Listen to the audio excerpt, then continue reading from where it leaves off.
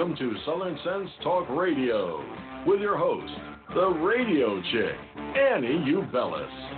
Join Annie on Tuesdays and Fridays at 2 p.m. Eastern Time with an open chat room full of her regulars.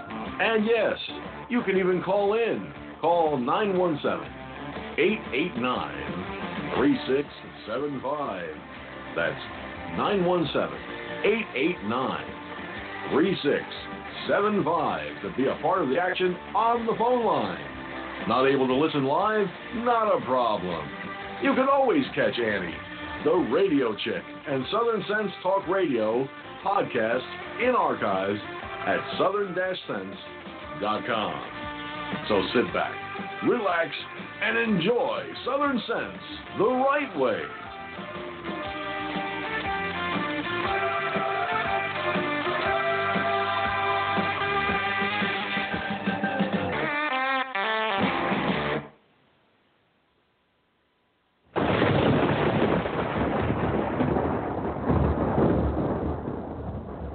When an emergency strikes, what's your first impulse? If your answer is run to the grocery store, you're likely to find chaos and plenty of empty shelves. So how do you avoid this? Well, it's simple. You use today to make a plan, to prepare for things that may happen.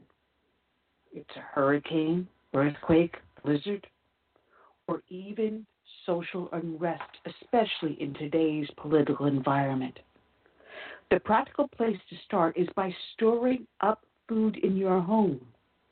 And I use My Patriot Supply for my food storage. If you don't have an emergency food supply, it's time to do so. Here's a great item that makes it really simple. A 2-week food kit that comes in a rugged tote. And it's only $75 when you go to my special website, preparewithsouthernsense.com, or call 888-441-7290.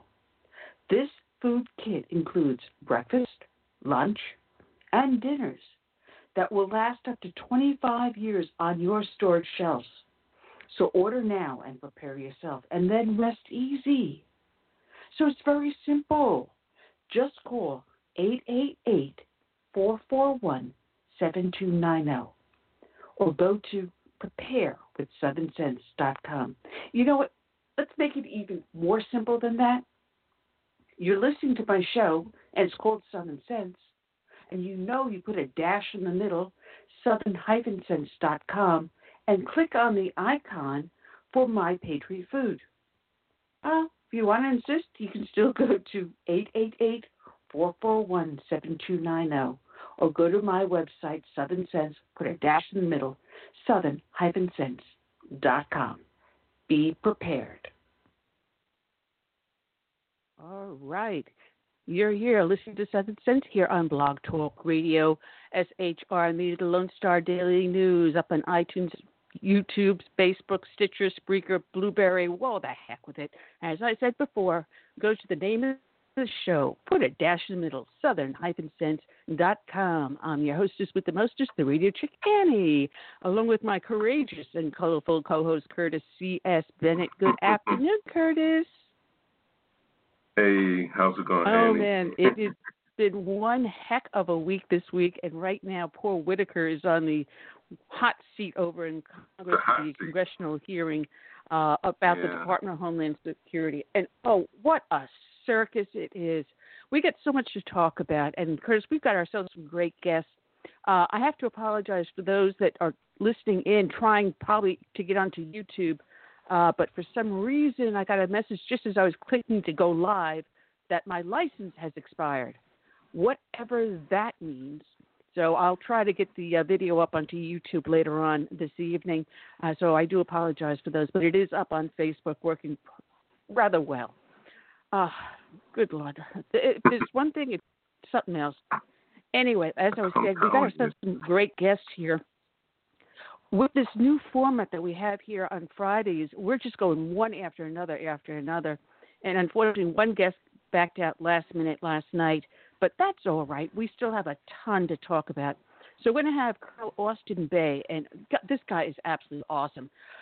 He has a new book out called Cocktails from Hell, 5 Complex Wars Shaping the 21st Century. We'll be talking to him about his book, as well as about different things that are going on. He writes about in his book that are happening today. I want to get his take on that. And then we have a new guest coming on, Major Fred Galvin. Now, he may be late because he's in a meeting, and he's got a general that he has to listen to a briefing, so he cannot leave until the general leaves. So however long-winded this general is, let's just hope it's short and brief. But he was one of 3 Marines that was accused of war crimes. Yeah, falsely accused of war crimes. For 12 years, he pursued his innocence.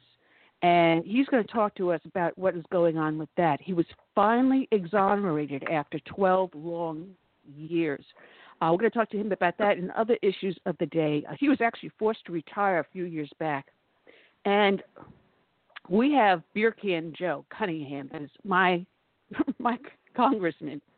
And Beer Can Joe right now has 9 Republicans in the field challenging him for his election in 2020.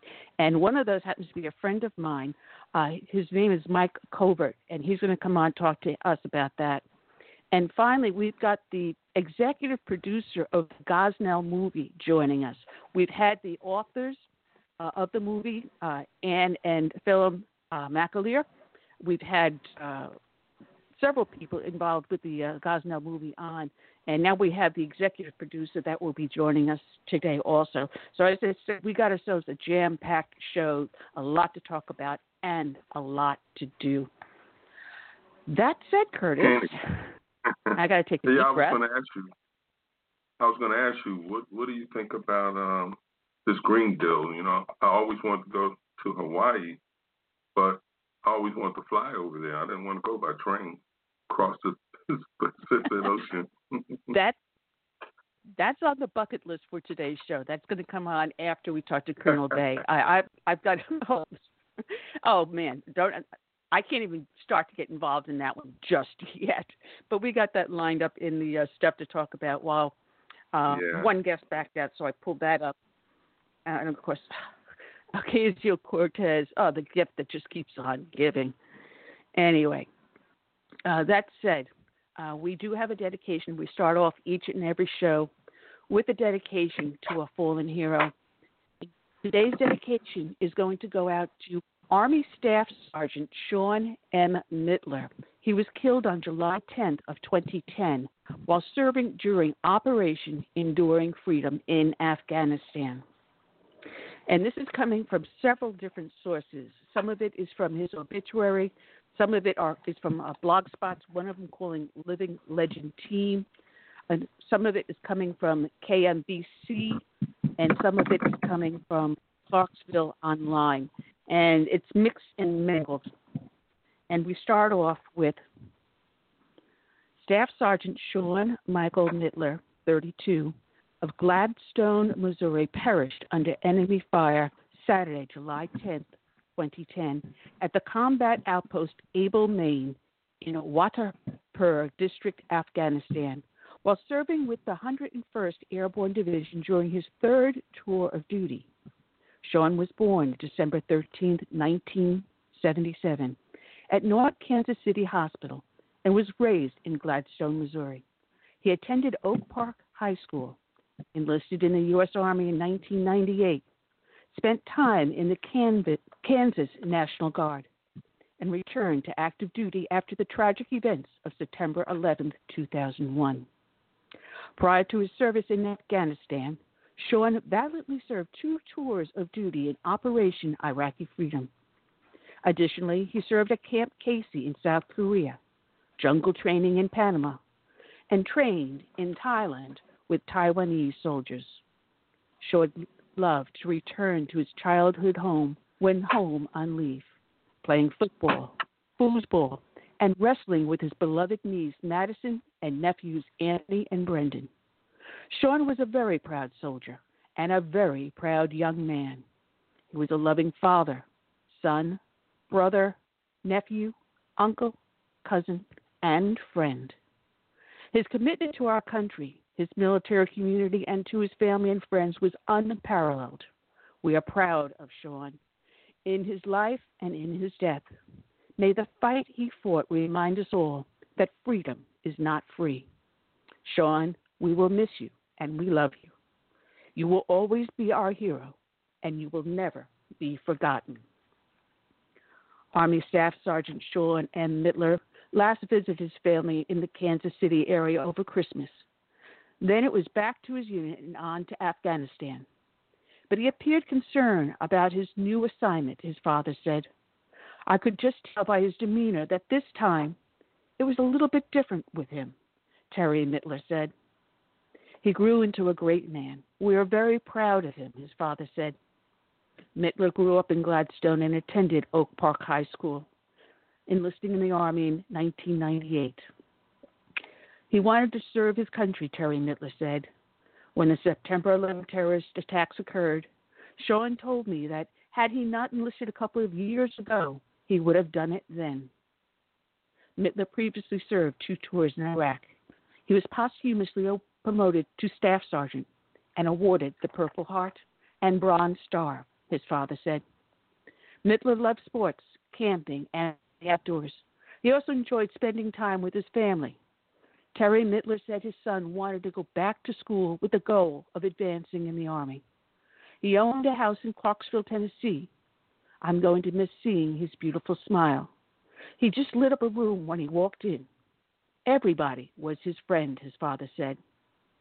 Mittler's awards and decorations include the Army Commendation Medal, Army Achievement Medal, Army Good Conduct Medal, the Meritorious Unit Citation, the National Defense Service Medal, the Afghanistan Campaign Medal, the Iraq Campaign Medal, Global War on Terrorism Service Medal, Global War on Terrorism Expeditionary Medal, Non-Commissioned Officer Professional Development Ribbon, Army Service Ribbon, Overseas Service Ribbon, NATO Medal, Combat Infantry Badge, Expert Infantry Badge, Air Assault Badge, Driver Mechanic Badge, and Weapons Qualification M4 Expert. Sean had 2 very special friends. Richard Dodd, a longtime family neighbor in Gladstone, who was a good listener and mentor to Sean for many, many years. His second special friend and companion, stationed at Fort Campbell, was Sergeant Naziet Samat, who is currently serving our country in Afghanistan. They were supportive of each other in the military, college, and both loved sushi. He also leaves behind his wife, Marcel B. Mittler, daughter Christine Mittler, and stepson, John Barcel of Malani, Hawaii, father Terry Mittler of Kansas City, Missouri, and mother Joyce Turner of Gladstone, Missouri. With Joyce Turner, the mother of a soldier who died in Afghanistan, found his home in foreclosure months later, but a simple phone call helped change everything. Staff Sergeant Sean Mittler told friends that being able to buy a home gave him a sense of pride. He often mentored younger soldiers to make long-term plans and to save money so they could buy a house. His mother said he was so proud of his home in Clarksville, Tennessee, near his post at Fort Campbell, that the subject crept into every conversation. He was telling me all the things he would do when he returned, said Joyce Bussinger Turner of Gladstone. Mittler died in Afghanistan and never got to do any of those things. When his mother dealt with the pain of burying her son, she also learned that the economy made it too hard to sell or rent out his home. She was left with no better option than to allow the home to go into foreclosure. I felt I let him down, she said. As a mother, it was so special to him that to just walk away from it was very hard. When the final foreclosure paperwork on the house came in, a notice was included from loan holder J.P. Morgan Chase that asked if the homeowner was on active military duty. There was a phone number included on the notice, and Turner said she called it. Because Mittler made the ultimate sacrifice for his country, the company decided to forgive his mortgage. Turner said she was thrilled to be able to get back what she and her son considered his most cherished possession. She's making new plans for the house now. I have some options that I'm kicking around, she said, but it won't be sold. It will not be sold. A representative for J.P. Morgan Chase said forgiving the loan was something the company wanted to do for Mittler and his family. And finally, when Austin Peay State University, APSU women's golf, picked up the bags for the first round of the Golf Week Challenge in September of 2018, one of the Govs carrying more than just one of her clubs. She carried the memory of a fallen soldier. Over the winter, Austin Peay head coach Amy McCullum reached out to the Folds of Honor Military Tribute Program, the FHMTP, which provides the opportunity for any college program at the WGCA, which is the Women's Golf Coaches Association, to honor a fallen or severely wounded soldier by carrying a golf bag displaying his name, rank, and branch of service. As part of their work with the FHMTP, the Govs honored Staff Sergeant Sean Mittler during the entire 2018 to 2019 season, a Gladstone, Missouri native who joined the Army at 19. Staff Sergeant Mittler was twice stationed at Fort Campbell, including a second time when he was able to enroll in Austin Peay. As part of the Folds of Honor program, his mother, Joyce, created a story card which was attached to the bag and provided the background on her son. Her text describes him and his life thus. Everyone remembers him as a beautiful, active little boy with the biggest smile on his face, tearing up the sidewalk in his Hot Wheels. Sean joined the Army at the age of 19. The world was stable, no war. What could go wrong? After boot camp at Fort Benning, I drove him to his first duty station at Fort Campbell. We arrived in my Blue Beast, as he named my 1996 Honda Accord. As he walked the old white barracks, I knew we were both crying as I drove away. Joyce's memory of the day of her son's death is haunting as it is beautiful. July 10th, 2010, was a beautiful summer day. I had just mailed him a package, my neighbor, about Sean. I came inside. I saw I missed his call, and he left no message. 3 hours later, soldiers were at our door, and every family's worst nightmare became my reality. Sean had been killed by a sniper. His package I mailed that same day was returned with unknown stamped on it 2 weeks later. He had been in the Army 12 years. Each week, a different Austin Peay golfer will carry the bag honoring Mittler's legacy around the course. McCullum believes in the importance of honoring our fallen soldiers and those who made the ultimate sacrifice for our freedom. The Folds of Honor program is such a great way to honor someone who has sacrificed everything for us and the country, said McCullum, whose brother Marty is a second lieutenant in the 411 Civil Affairs Battalion in Connecticut. As we have the opportunity to travel to new places, to experience new things, to play a sport we love, sometimes we need to take a step back and reflect on the fact that we are playing a game and that there are people out there putting their lives at risk for our freedom every day. It put things in perspective to see an actual soldier's name on their golf bag. This is someone who made the ultimate sacrifice in the name of freedom, which is such a powerful testimony to the person that Sean was. Today's show is dedicated to Army Staff Sergeant Sean M. Mittler. It is dedicated to all the brave men and women out there who serve in our military from the birth of this nation today and into the future. And we also dedicate this show to the men and women that serve as first responders, be they law enforcement, firefighters, or emergency services. And we dedicate it to them with this song by Todd Allen Herrington, My Name is America. May God bless each and every one of them.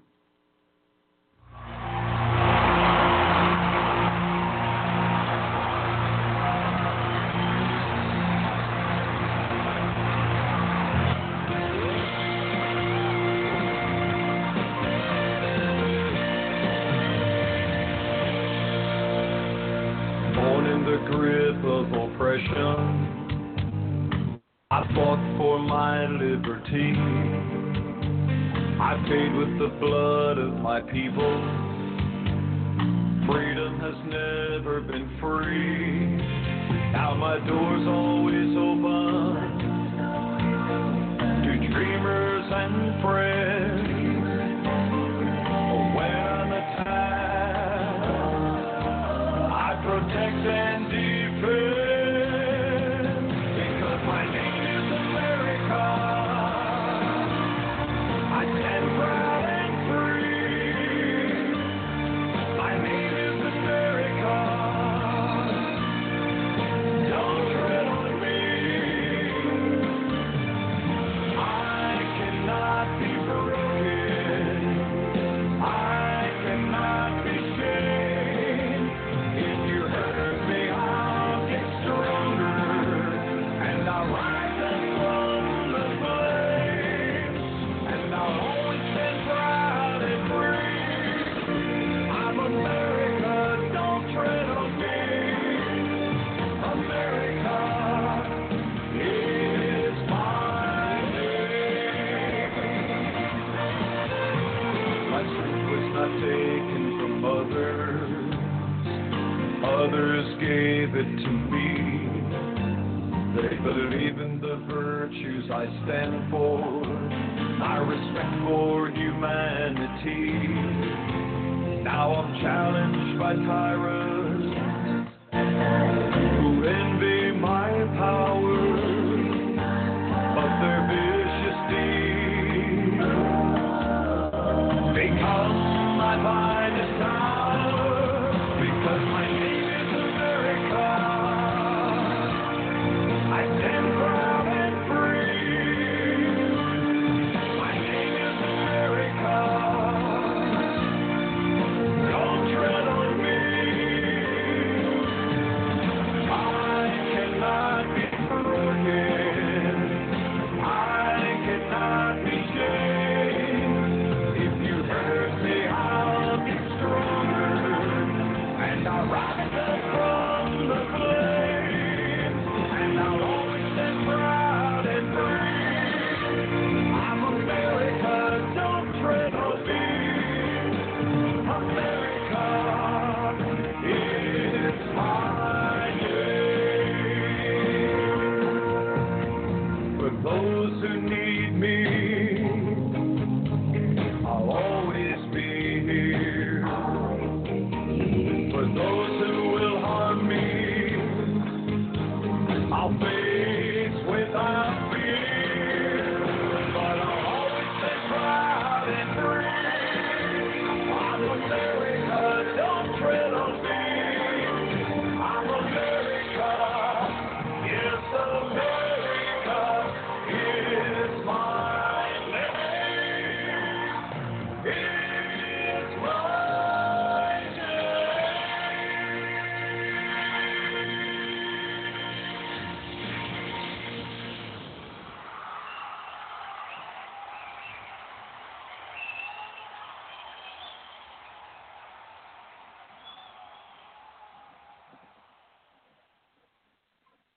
All right, we're back. You're here listening to Southern Sense. You're live on Blog Talk Radio, SHR Media, the Lone Star Daily News, up on iTunes, Stitcher, Spreaker, YouTube, Facebook, all the heck with it. Just go to the name of the show and put a dash in the middle, southern-sense.com.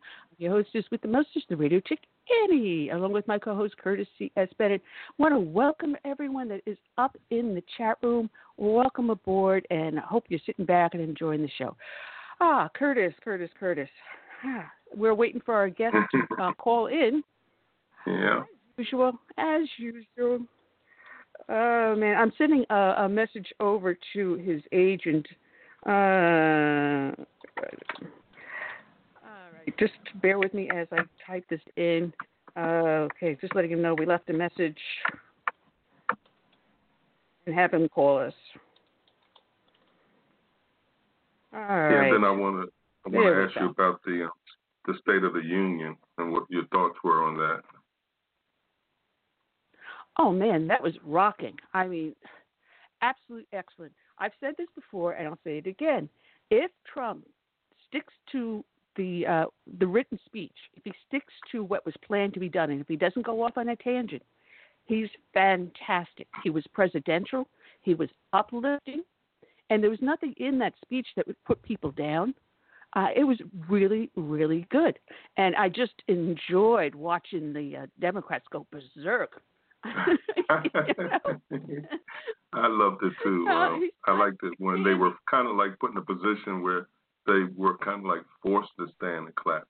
You know, you could tell that they didn't want to do that, but they knew that they would pay a political price if like they didn't stand to clap for some of the people up in the gallery and things like that. Oh, and the way Nancy Pelosi was clapping, you know, that condescending and the look on her face, oh, my goodness. Oh, yeah.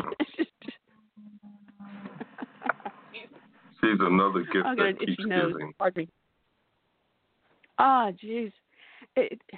And, you know, you were watching AOC, Ocasio-Cortez. I'm starting to figure out how to pronounce her name. I'm nuts. The airhead. That's who I'm going to call Alexandria her. Congresswoman airhead. Yeah, she's an airhead. She had but she's serious. Prompt, and she was being prompt. You know, should I stand? Should I clap? What should I do? I swear, it was great. And I have no idea what's her face that did the rebuttal out of Georgia. She ran for governor and lost. Why can't I think of her name?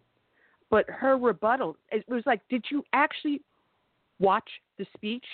Did anyone give you the text of the speech or anything before you did your rebuttal?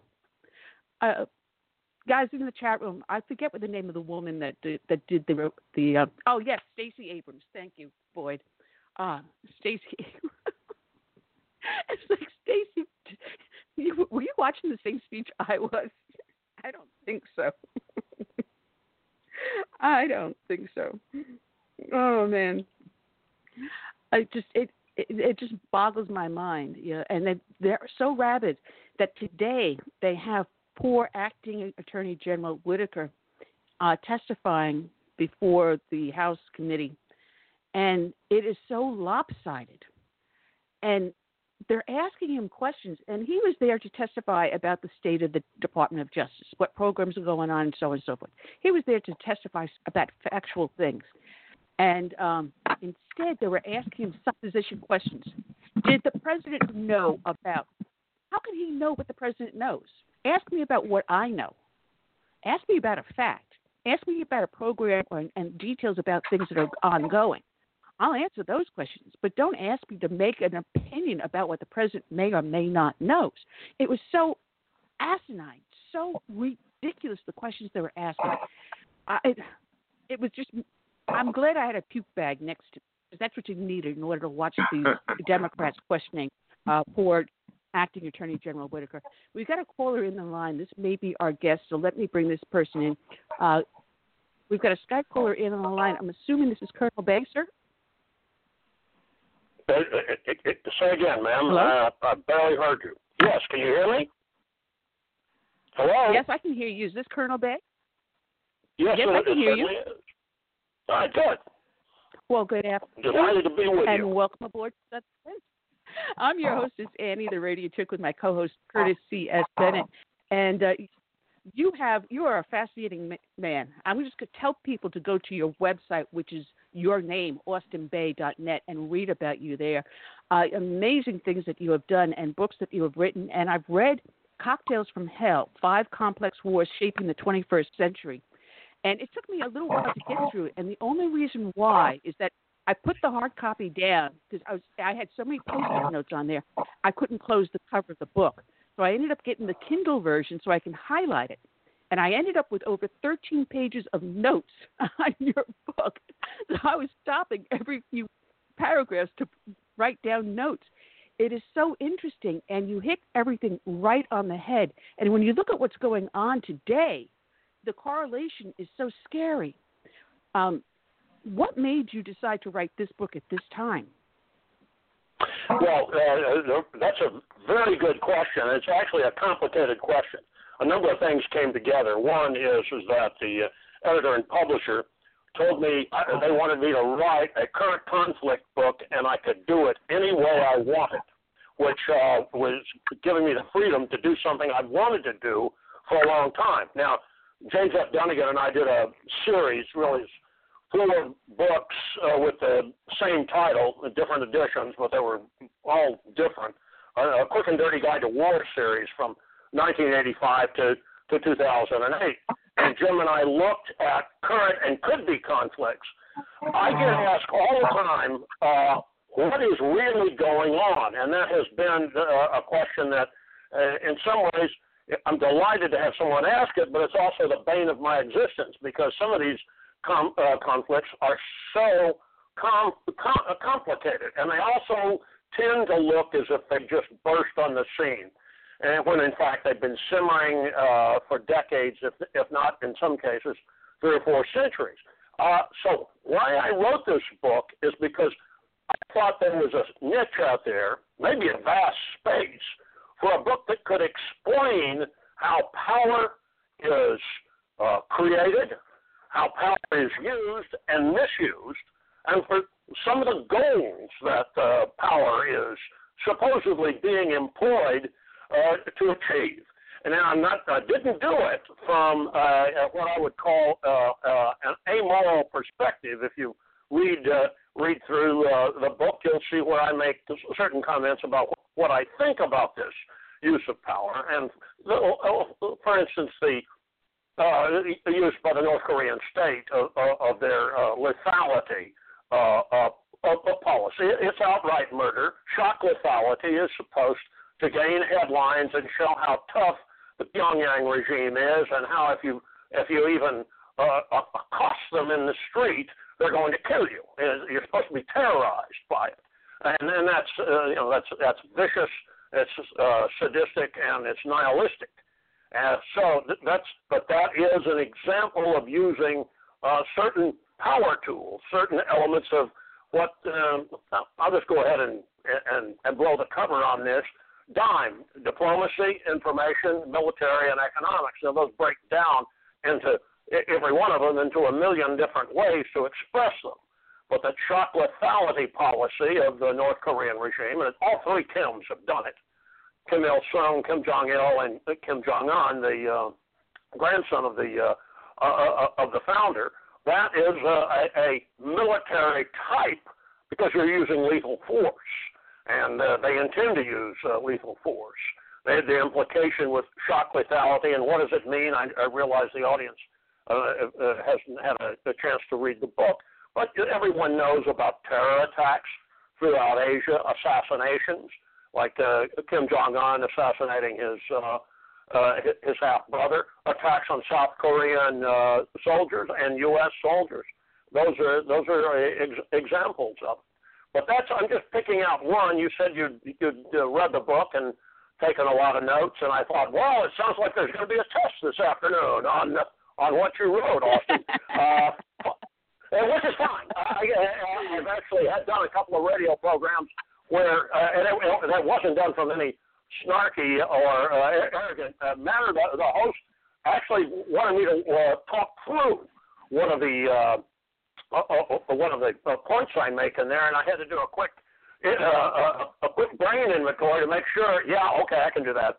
And there was no preparation for it. Well, the thing is that you can see in every chapter how I repeatedly use that technique. I not only talk about what I would say American adversaries are doing or American enemies. I'll write out, call Iran an American enemy, and it is.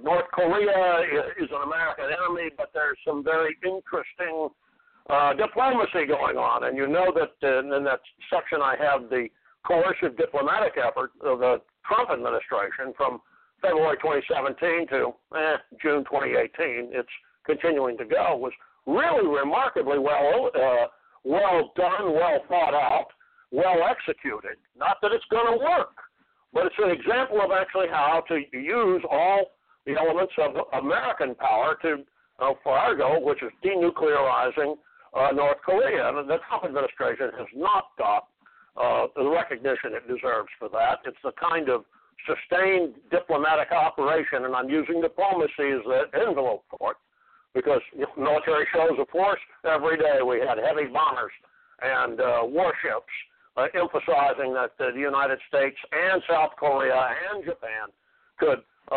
incinerate North Korea if North Korea decided it was actually going to shoot a missile at Guam, Tokyo, Honolulu, or even Seoul. So that military component was certainly part of it. But the Trump administration has, as I say in the Korea chapter, set conditions for something different that has been going on since June 1950, when North Korea invaded South Korea. There's other options on the table other than war. The other reason that I'm sorry. Go ahead. That's exactly. Go ahead, ma'am. That's exactly one of the questions I wrote down, because I said the Korean War. How closely is Trump following your scenario that you write in your book that you have on page 52? Because as I was reading that, I'm thinking to exactly what Trump is doing. And one thing I want to go back to is the title of the book, Cocktails from Hell. And you look at these wars, these conflicts, in such an interesting way, which is what I keep on telling people. You're not just talking about the military action on the field and in the air. You put it as if it's a cocktail mixture of using different elements to explain how a certain situation and a country is behaving. Explain the idea of the cocktail. All right. Look, a cocktail is either a mixed drink using different types of liquors, or it could be a mix of a foreign policy mix. And taking DIME, the acronym that I mentioned earlier, diplomacy, information, military, and economic power, you've got a cocktail right there. In a sense, there's a mixture. Now, in the North Korean coercive diplomatic effort, as I call it, well, it's coercive because Trump flat out said from the beginning, as you know, he even said it in 1999 when he was being interviewed on Meet the Press and asked about North Korea, that if you had to go to war and attack them to stop them from getting a nuclear weapon, to threaten its neighbors, American allies, and threaten the United States, he was willing to do it and was prepared to do it. So he was going to try something else first. And that's really remarkable. I do bring that up. It's an interview that Tim Russert talks to Trump in 1999, and the YouTube video is still available. I sat down myself and just made a transcript of the important part of it, literally sitting there listening to the YouTube video and typing out what Trump said in 1999, and you could argue that's when his effort to denuclearize North Korea began, even though we had no idea, and I doubt that he had any real idea that he would ever actually run for president, even though Russert in that interview asked him about running for president. But that is a cocktail, mixing these elements of power, and everybody does it. Not everybody has all of the comparative amounts of power. Some are weaker, some are stronger.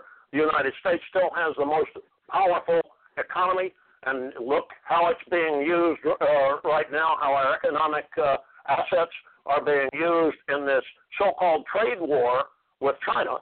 It is a trade war, but it's a drive to achieve two things, I think, and I touch on them in the China chapter. Now, back off just for a second. Well, a quick sidebar. It's really China's more military operations in the South China Sea and in the Himalayas, territorial ambitions. But part and parcel of that is China's ability to build larger military forces and arm them with more modern weapons, and that's because they have cash. They have money. They have the economic power to build and increase their military power, and then they start flexing their muscles and building these artificial islands in the EEZs, exclusive economic zones of the Philippines and Vietnam and Malaysia. But therefore, you can attack that military expansionism if you can slow down China's ability to gain wealth to spend on it. And I think that's one of the things that the Trump administration hopes to achieve. The other one is to force China to actually live up to its agreements in the World Trade Organization and respect intellectual property and quit stealing everything from everybody else, which they've been doing, and they owe royalties to inventors and creative human beings all over the planet. It's not just in Japan and the United States and South Korea and Western Europe. They've ripped off people who with creative ideas on every continent, and it's shameful that they've done that, stealing engineering plans from. It's happened in Southeast Asia. It's happened in South America, and then they go and employ them in their own economy, and then use them as try to get a competitive advantage against in the marketplace. They also use them to try to get a competitive advantage militarily and technologically. So you see how that's a cocktail right there. And the Chinese employ it that way, and I think a cocktail is a good explanatory metaphor. A cocktail from hell would be a war. That's the cute, but not so cute idea behind it. That's the deal. And that remarkable illustration that's on the cover of that martini glass with what looks like either a Manhattan or a bloody martini, and instead of a toothpick, you have an AK-47. The chief illustrator at Post Hill Press is the one who came up with that. It's really remarkable, and it captures the idea of it illustrates the metaphor that I'm making. Here it's being presented to us every day. Do you want to know how it was made? I'm going to help you understand how these wars and these crises, and in Congo's case, the continuing mess in Congo, how they got this way. The other thing is, let me make this clear. I don't want to just sit here and rattle on, but it's a good place to make this point. It almost matters. I mean, it matters in the real world, and it matters to people and human beings, and for heaven's sakes, especially for the people living in these areas, it matters. But it almost doesn't matter how these conflicts evolve, because what I'm illustrating also possibilities by showing the power interaction between the players, or the actors, and the participants in each one of these. That's one of the things I hope to be able to do, and based on some of the reviews the book has gotten, I think I managed to do that. In other words, you've got kind of something of a textbook. Matter of fact, one of the reviewers called it that, a textbook for understanding these conflicts around the world. You know, it's funny because we're talking about China stealing technologies, and lo and behold, what happened yesterday? GM unceremoniously dismissed, I don't know how many employees, called them in for a meeting, says you're fired, and he escorts them out the building, and has taxis waiting for them so they don't take the company cars home. So where is GM going to go? They're going to go to Mexico, and they're going to go to China. So here's more technology, more U.S. know-how is going to be stolen by the Chinese with GM going over there for cheap labor. And you think about what China has done so far, besides the stolen technology and the island building, they've got the Confucius schools all over the United States here to brainwash our kids into the goodness of communism and how nice and benevolent the Chinese are. They own, I don't know how many U.S. ports. In one instance in New England, the U.S. Navy is not even allowed to enter the port because it's considered Chinese territory here in the United States. Their expansion into Africa and the Caribbean and to South America, they are waging such a cocktail war against this. Well, of course they are. Of course they are. I make that point, too. I mean, to some degree, the two People's Liberation Army Air Force colonels, Cao and Wang, and their unrestricted warfare think piece study that was published in 1999 are using this technique. And by the way, Cal is now a major general. Wang is retired, and he teaches at a senior military school. But that is something, and I mentioned that both in the introduction and in Chapter 1. The Confucius Institutes are an example of information warfare, and a very a very apt example of it because of the way that they try to control information and limit criticism of the People's Republic of China. Now, as for what you said about Chinese-owned or Chinese-operated ports here in the United States, I have not heard anything about not being able to, U.S. Security being able to assess them. I do know that is a concern, not just in the United States, but in several places around the world, of Chinese investments and also using their own people in key jobs in port control. And then they point to Sri Lanka, where there was a loan issue, and essentially China owns one of Sri Lanka's former Ceylon's ports. It's also backfired a little bit on China, where they're trying to push this Belt and Road Initiative, where they provide money, also construction crews and the like, and they're going to improve infrastructure in less developed nations. But they're starting to look at the way that the Chinese have used these as ways to, it's really a economic imperialism of a very calculated type. And it's backed up to some degree by Chinese military power, that they've got the growing ability to defend these infrastructure projects. And if somebody said, we're not going to pay you, or we're going to nationalize it, to use military force to ensure their, in that case, their economic rights. I've just come up with a scenario. That has yet to happen. But as you pointed out, the elements are there, and I discussed those in that chapter on China. I think China decided certain thinkers in China. Also, they would have to have been tied to certain politicians within the party. Came up with this idea as a way of something of expanding Chinese power. It may have been in the 1980s, but you certainly see it being applied in the early 1990s.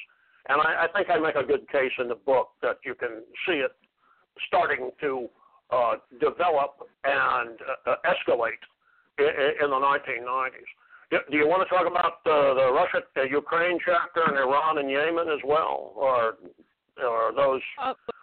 That's on my list. I was just going to mention that Russia shares a border with North Korea and China, which makes a very interesting relationship as well as enemies. But was very interesting, I found also, was yesterday, Russia and China announced that they were backing Maduro in Venezuela, which I found very interesting. Because here I mentioned, their involvement in various continents throughout the United States, and here they're pushing it forward. So with Ukraine, you have the Crimea. I was going to say that announcement about supporting Maduro was actually, they made that almost 2 weeks ago. That's not new news, and it was the Russians revealed that we have contractors, as they said, security personnel inside Venezuela. I hate to say this about certain press organizations. They acted as if this was shock and sensational news, except it's not. They've been there, and it was fairly well known that they were operating there. Maduro is he's an ally of the Kremlin, and he's also been an ally of Beijing. And the Russians are being more overt about providing security personnel for Maduro. But understand, he's had Cuban security personnel and Cuban intelligence around him, just as Chavez, his predecessor, and his mentor did as well. In fact, is that Chavez was a tight buddy of Fidel Castro, and the Russians still operate in the Western Hemisphere tend to operate through Cuba. So it's, by the way, I read in I think it was on an article that was on one of the Real Clear websites, Real Clear Defense probably, but I'm not 100% sure of it, about the time that this was coming out, that one of the things that the Russians were trying to do was to show that the United States, that they could play in America's backyard. Remind, just as you arrogant Americans, you help the Baltic states, and we're going to help Venezuela. Of course, they leave out the fact that the Baltic states, Latvia, Lithuania, and Estonia, are now part of NATO. And they were independent nations until Stalin took them. I get back. That's getting back into the first third of the 20th century. But that was one of the. I read that and I thought, yeah, I think that is some of the information, narrative warfare that the Russians want the United States to hear. In Venezuela. Now, I didn't mean to. I thought that was worth talking about. I don't talk about Venezuela. You know. No, because it's funny because here in my list I was talking about Crimea, the stands, and the Baltic nations. And what is funny is that my husband is Latvian. So I'm very, very familiar with what is going up in the Baltics, because when Latvia did declare their independence finally, we were getting messages from family members saying that they were in the main cemetery in Riga unburying the Russians so they can send the Russians' bodies back to Russia. That is how much they hated the Russians there. And the primary port of Riga is what Putin wants. That's their main port that they lost when Latvia went free. But a state. Oh, good Lord, I cannot talk. Lithuania and Estonia. The three of those are pivotal, and once they join NATO, oh man, we really pissed them off. Well, look, those nations were totally vulnerable to any kind of military threat. They are by Russia, and therefore they have to look west. And looking west, the only real physical security or military security that they could have is a relationship with NATO, but that gives them a certain kind of diplomatic security as well. Now, this is also in that chapter talking about Finland and Sweden, two traditional neutral nations. Now, if you're familiar with what's going on in Latvia, I'll bet you know what's going on in Finland and Sweden. For the first time, especially in Sweden, in a couple of generations, there's some momentum for joining the West and officially becoming part of NATO and not being neutral, because the neutral stance was fully all along. There was no threat coming from the Great Britain and the United States. It was always from Russia and really through Finland. And the Finns, if anybody... Colonel, are you there? Did. Yes, look at what the Finns did.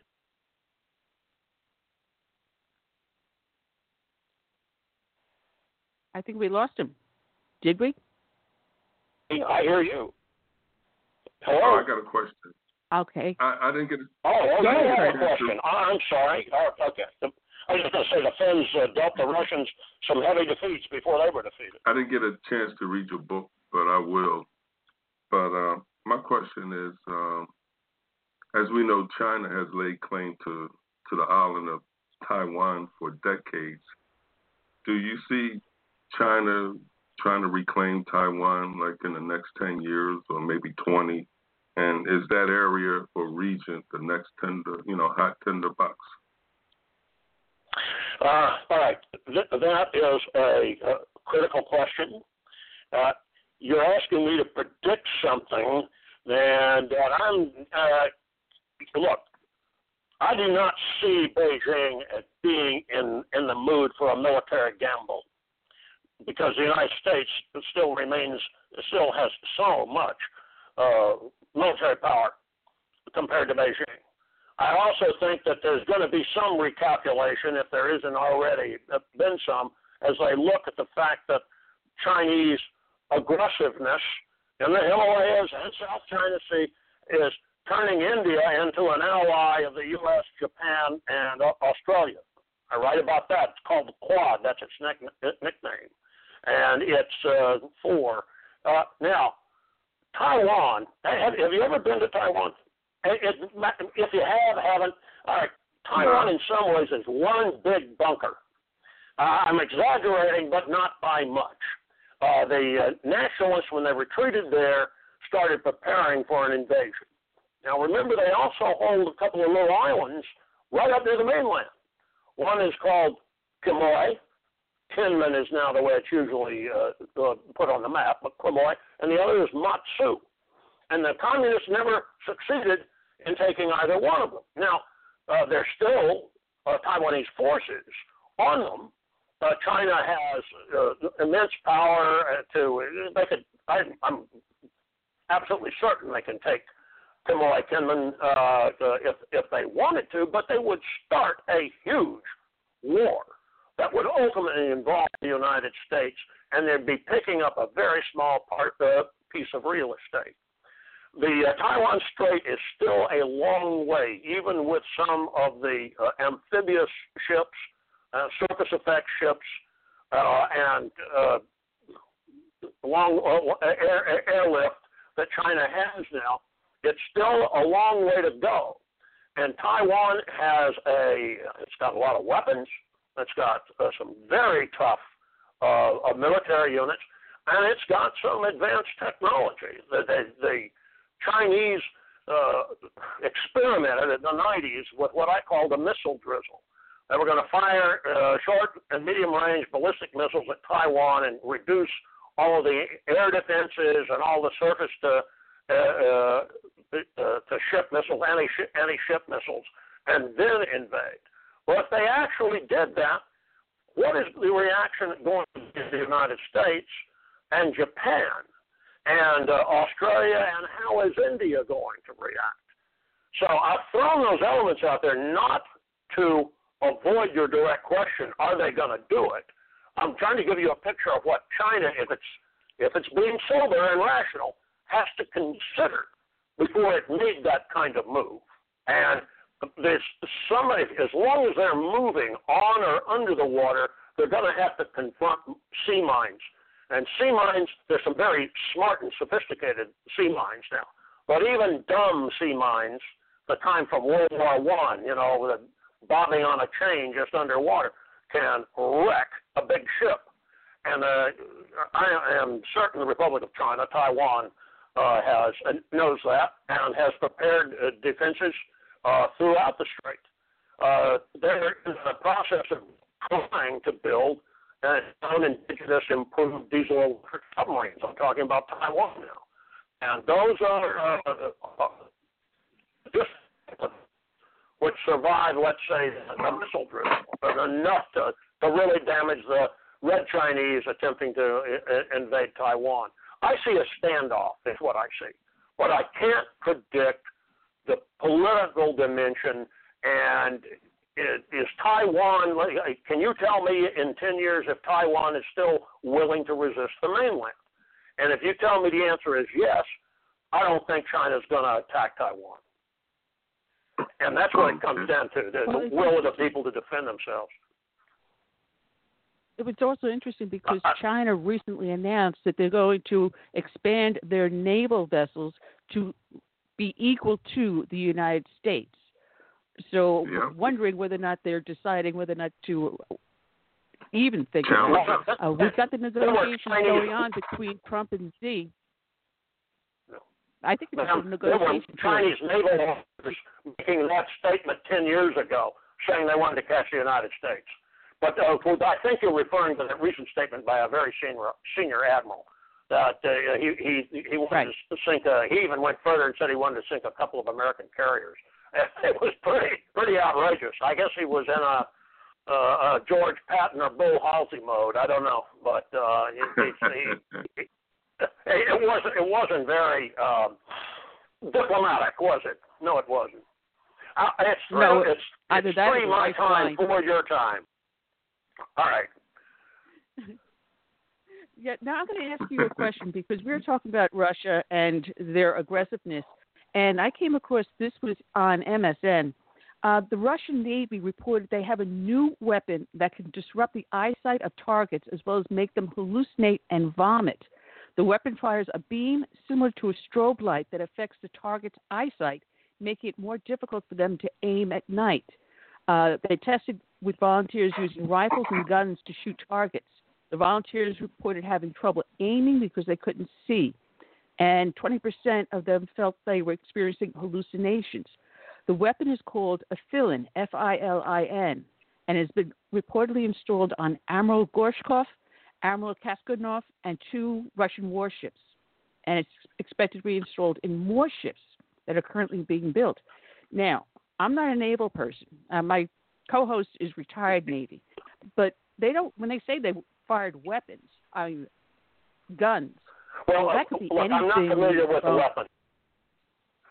I'm not familiar with the weapon, but I know that there are weapons that have been experimented with called dazzle effects weapons, and some of them had light, lasers, various different kind of waves.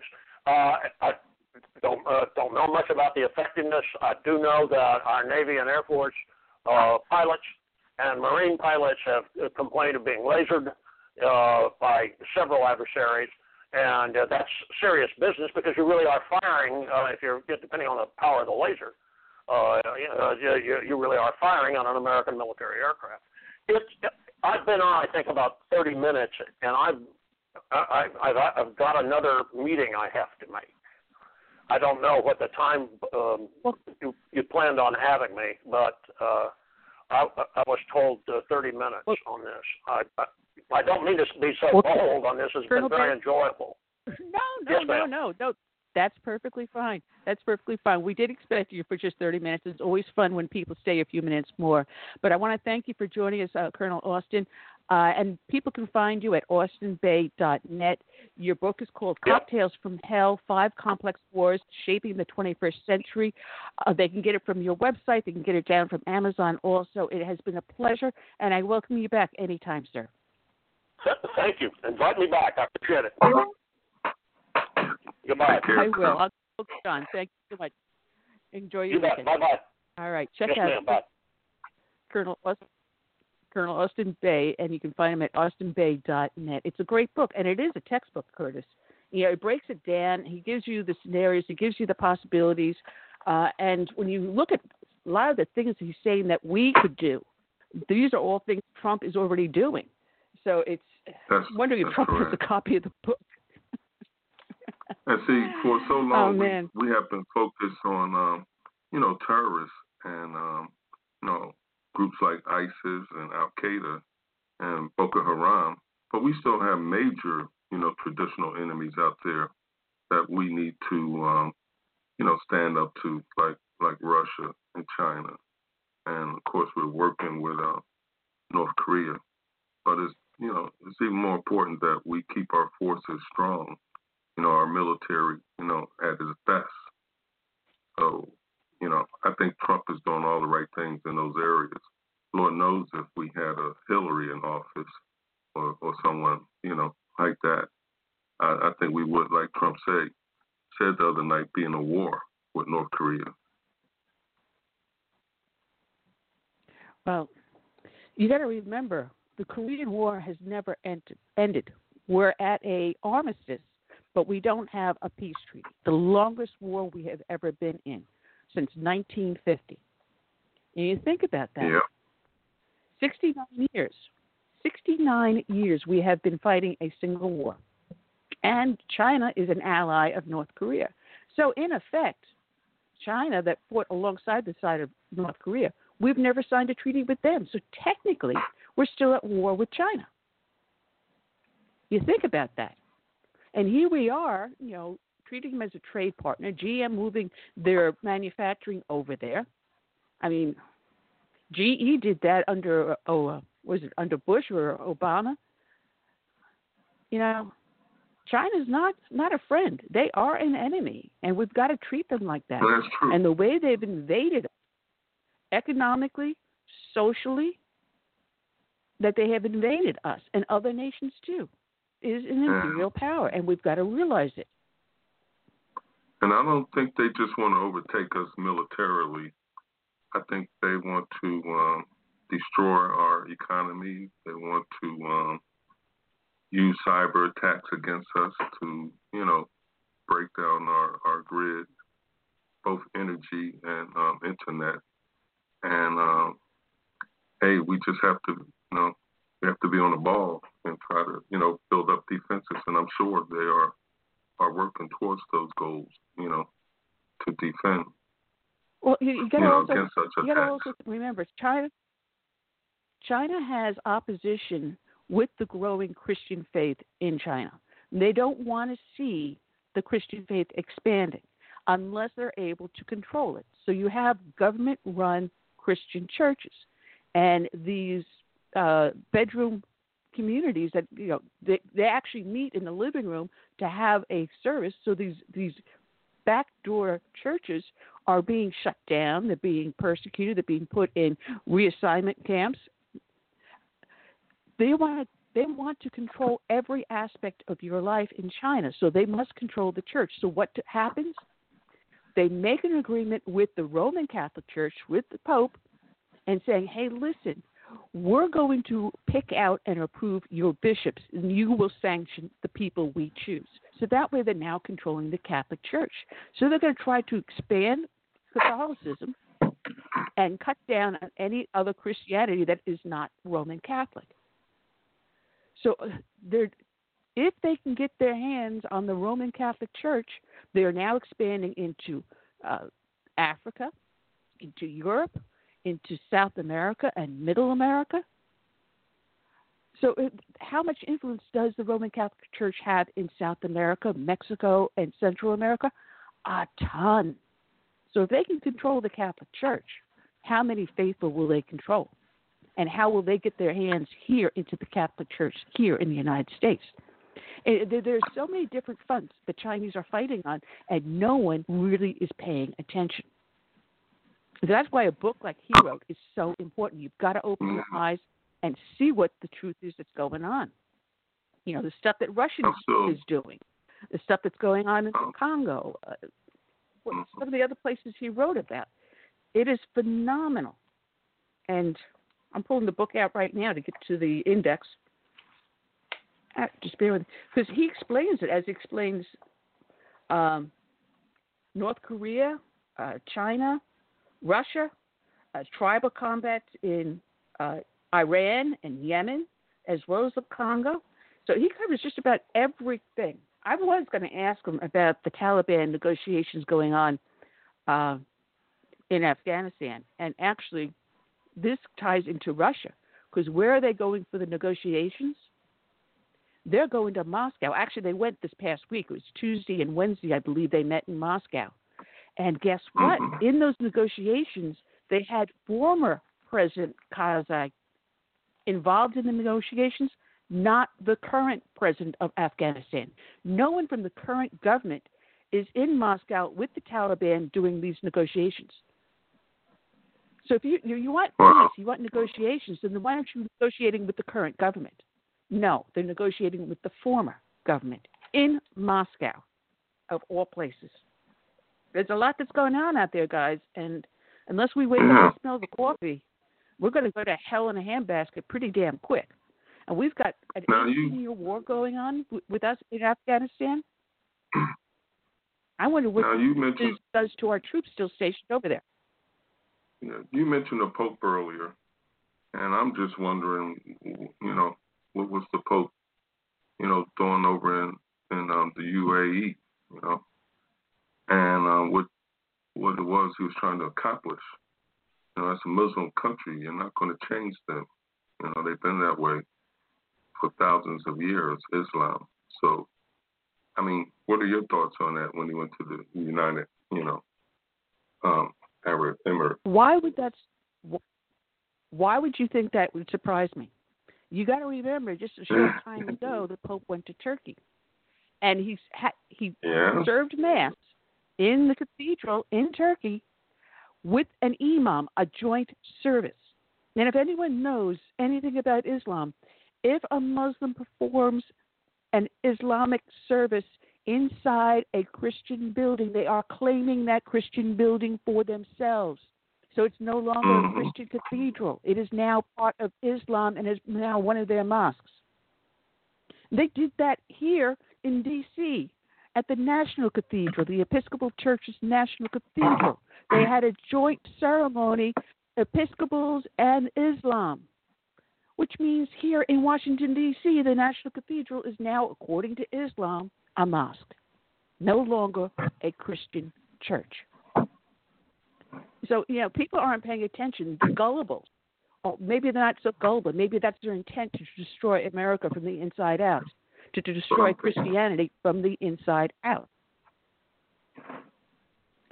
And Vorp is asking why Trump is still at war in the Middle East.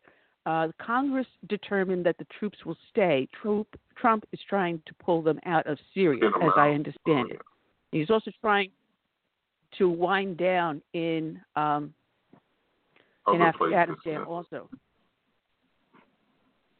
And it makes sense. We cannot continue to fight people's wars for them. They need to learn from us, stop killing us while we're trying to help them, and then take on that responsibility to defend their own country. I mean, we cannot stay in these countries permanently. The military's job is to go in there, kill people, and break things. It is not our job to rebuild a nation. Go in there, do your job, get out, and then we can offer diplomatic and economic help to rebuild your country, not using the military for social programs. That's or police force. Absolute bull. Right. And I don't know what's going on with no-bid contracts with Halliburton, but if you have an article, something that you can find and put up there, I'd appreciate looking at it. Just to get off this subject for a little while, because otherwise I'll rant on this for the next 3 hours. We don't want Annie doing that. Yeah.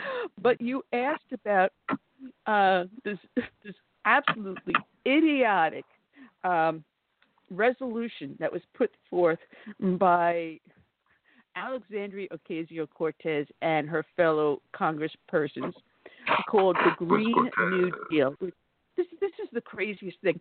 I don't think she ran this past Al Gore. She couldn't have. She could not possibly have really run it past all her friends over there and on the left, because she wants to actually make air travel obsolete.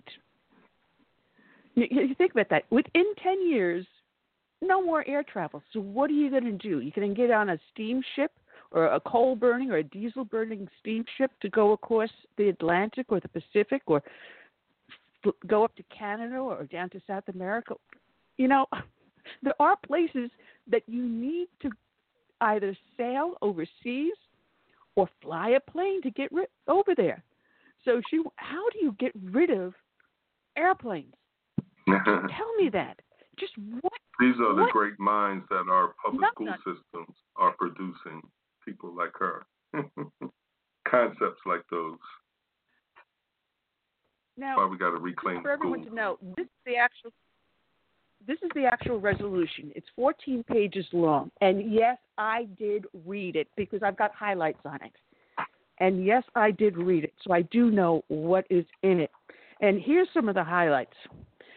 They want to, leading by AOC, rebuild every single building, either rebuild it or upgrade it in the United States for state-of-the-art energy efficiency. You think about that. Every single building, whether it's residential or commercial, every building.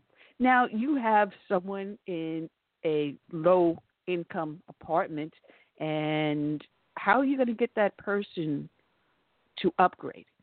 You've got low-income housing everywhere. You get people living in single-wide trailers that can't afford the electricity in their place.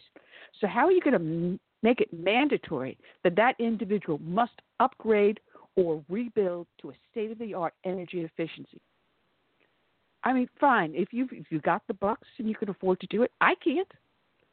Oh, heck, we just had to do a major renovation in our house because of major water damage, which just cost us, my husband and I figured it out, between replacing the HVAC unit, replacing all the ductwork underneath the house, replacing the subflooring, flooring, and walls in the master bathroom, which means we had to replace the shower, the toilet, the sink, the cabinets, the walk-in closet, the master bedroom. All of this that we did over the last year cost us $27,000 that we don't have. We had to borrow the money. So now she wants us, within the next 10 years, to upgrade to state-of-the-art energy efficiency in our home. How am I going to afford to do that? How is the little guy like you, Curtis, or me able to afford that? When you think about how many homes and buildings and businesses in the United States. I'm going to have to hit that lotto. I'm going to have to hit that lotto for a couple $100 million. She has absolutely no idea of what this entails, the construction costs, and to do it within 10 years. And just think about that. You know, if you got a small little church that's got maybe 10 members, how are they going to do that? Half the time they can't afford the air conditioning during the summer. You think about every single building, it's crazy. It can't be done. It is a pie-in-the-sky dream. And this is what these people signed the resolution for. It's non-binding, so don't worry about it, folks. It's non-binding. They want to end all traditional forms of energy in the next 10 years. It's a 10-year plan to mobilize every aspect of American society at a scale not seen, zero greenhouse gas emissions.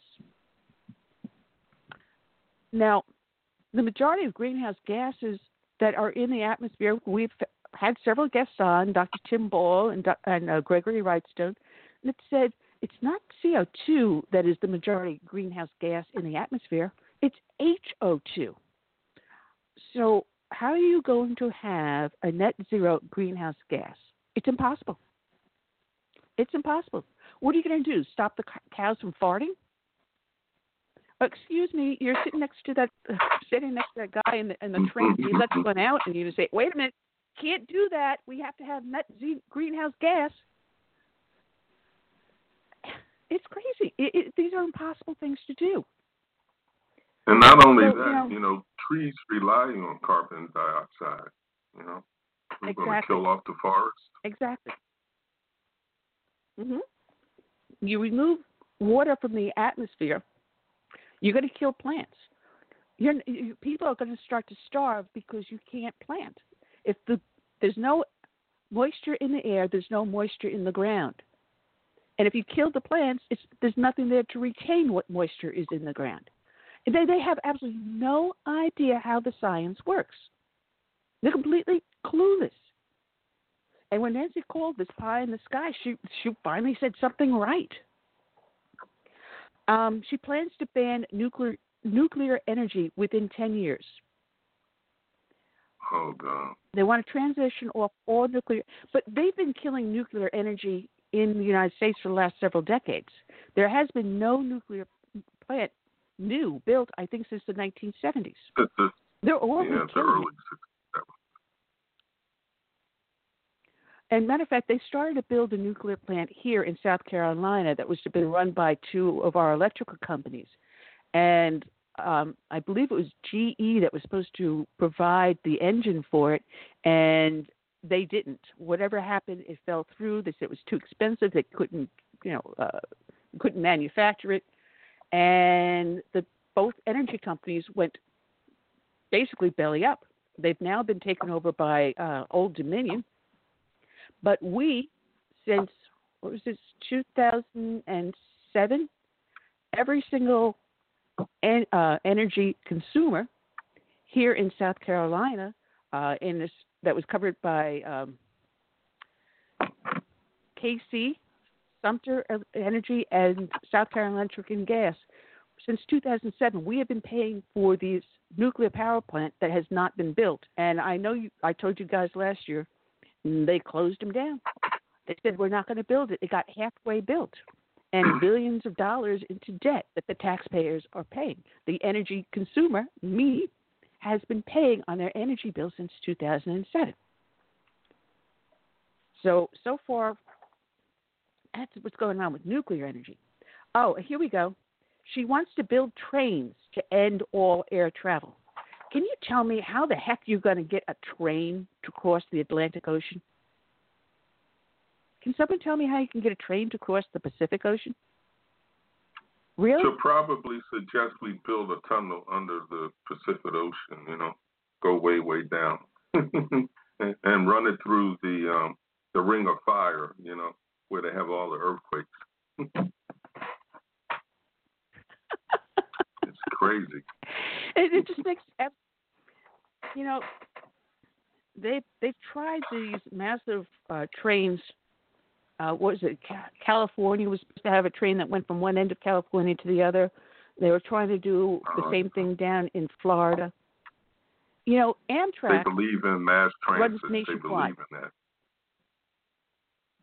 Yeah. And here's the trick. Here's the nasty little trick. If you can't drive your car anymore because they want to get rid of all fossil fuel, that means you're going to have to rely on the government for your transportation wherever you go, whether it's by subway, train, or bus. And the only way you're going to get from point A to point B is if you live in an urban area and everything that you need is within that small urban area. So you're not allowed then anymore to roam freely across the United States. People like us that live in a rural or suburban area would be forced into cities. That's a great point you make because that's happening. That's happening in China. The Chinese control the transportation. Mm-hmm. People, that are not allowed to go to another part of the country to visit with relatives. Without the government's permission. They just they're controlled. Exactly. And the same thing's going to happen here. And what made America so great, so prosperous? Because we were the first nation in the world that recognized private property ownership. That the average individual has the ability and the right to own private property, and that private property is protected by eminent domain, recognized in our Constitution. And it's what made us the most prosperous nation in the world, for a person like me to own my own home and no longer be reliant on a landlord, that I can turn around to my property and do whatever I want. If I want to grow food so I don't have to run to the grocery store, if I want to raise my own livestock, I can do that. But this is what they want to take away, your ability to be self-sufficient and not rely on the government. It's another way to force us to the altar of government and away from the altar of our Lord. Ah, man. Here we go. Invest in new technology of carbon capture and storage. All right. Carbon capture and storage. How do you do that? And, if you want to capture the CO2 in the atmosphere, plant a tree. Right, Curtis? Simply plant a tree. Hey, I agree. However, they can't get carbon capture storage by planting a tree if they want to remove all greenhouse gases from the atmosphere, which produces the CO2s that the trees rely on to live, that plants rely on to live, that the food we eat comes from those very plants, that the livestock eat those very plants, that we end up having a healthy meal on our table. This is what I have something. I have something for you to ponder. Think about this for a moment. And I'm not a proponent of plastics, but if the left, who spent years trying to save trees and whatnot, now they want to get rid of plastic straws and plastic bags. Now, if they do that, what are we going to do? That means we got to return the paper because we used to have paper straws and we used to have paper bags. So, it's crazy, their mindset. That has happened in my county, Curtis.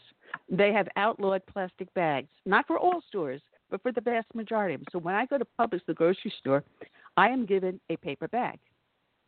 I go to the liquor store to pick up my scotch. They tell me to bring my own bag because they don't even want to have to deal with that. So you either choke a bird, kill a fish, or kill a tree.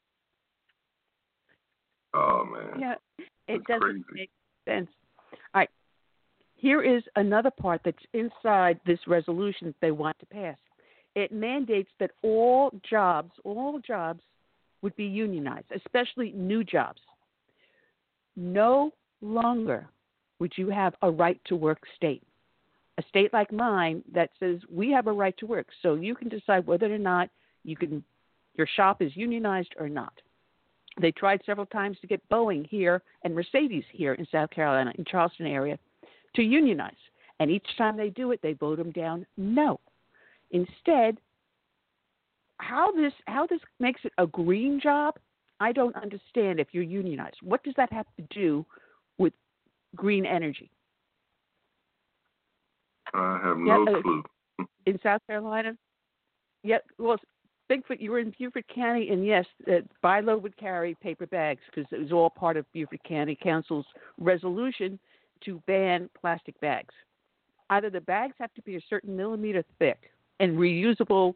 I mean, I pick up a plastic bag from Lowe's when I go there, and on the front of the Lowe's bag it says reusable up to 250 times. So they want you to have this multi-use plastic bag or a paper bag, and that's what Beaufort County, South Carolina has done, and other counties are trying to do also. I know up around Myrtle Beach area, there's a couple of municipalities that passed the same type of ordinance, which ours was based upon. So that's their logic.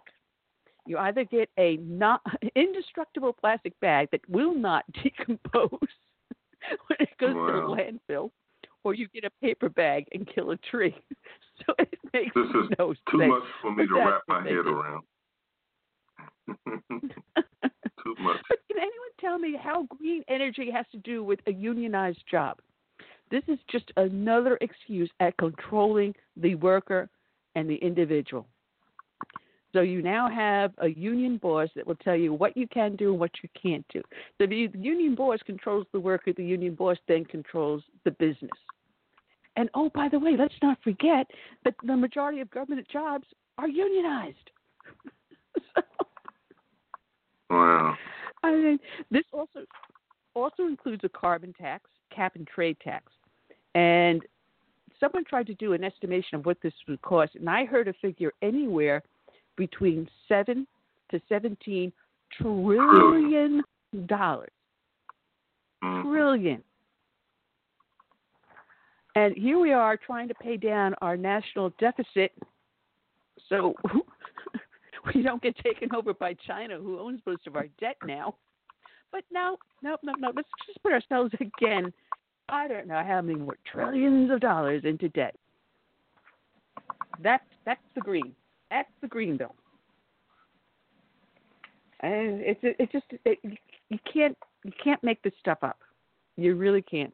Now, our next guest is supposed to be calling in Major Fred Galvin, but as I said, he is in a meeting with a general, and the general is giving a briefing, so he can't leave until the general says dismissed. So as soon as he is dismissed, he will be calling in, and he'll be calling in from Hawaii. Here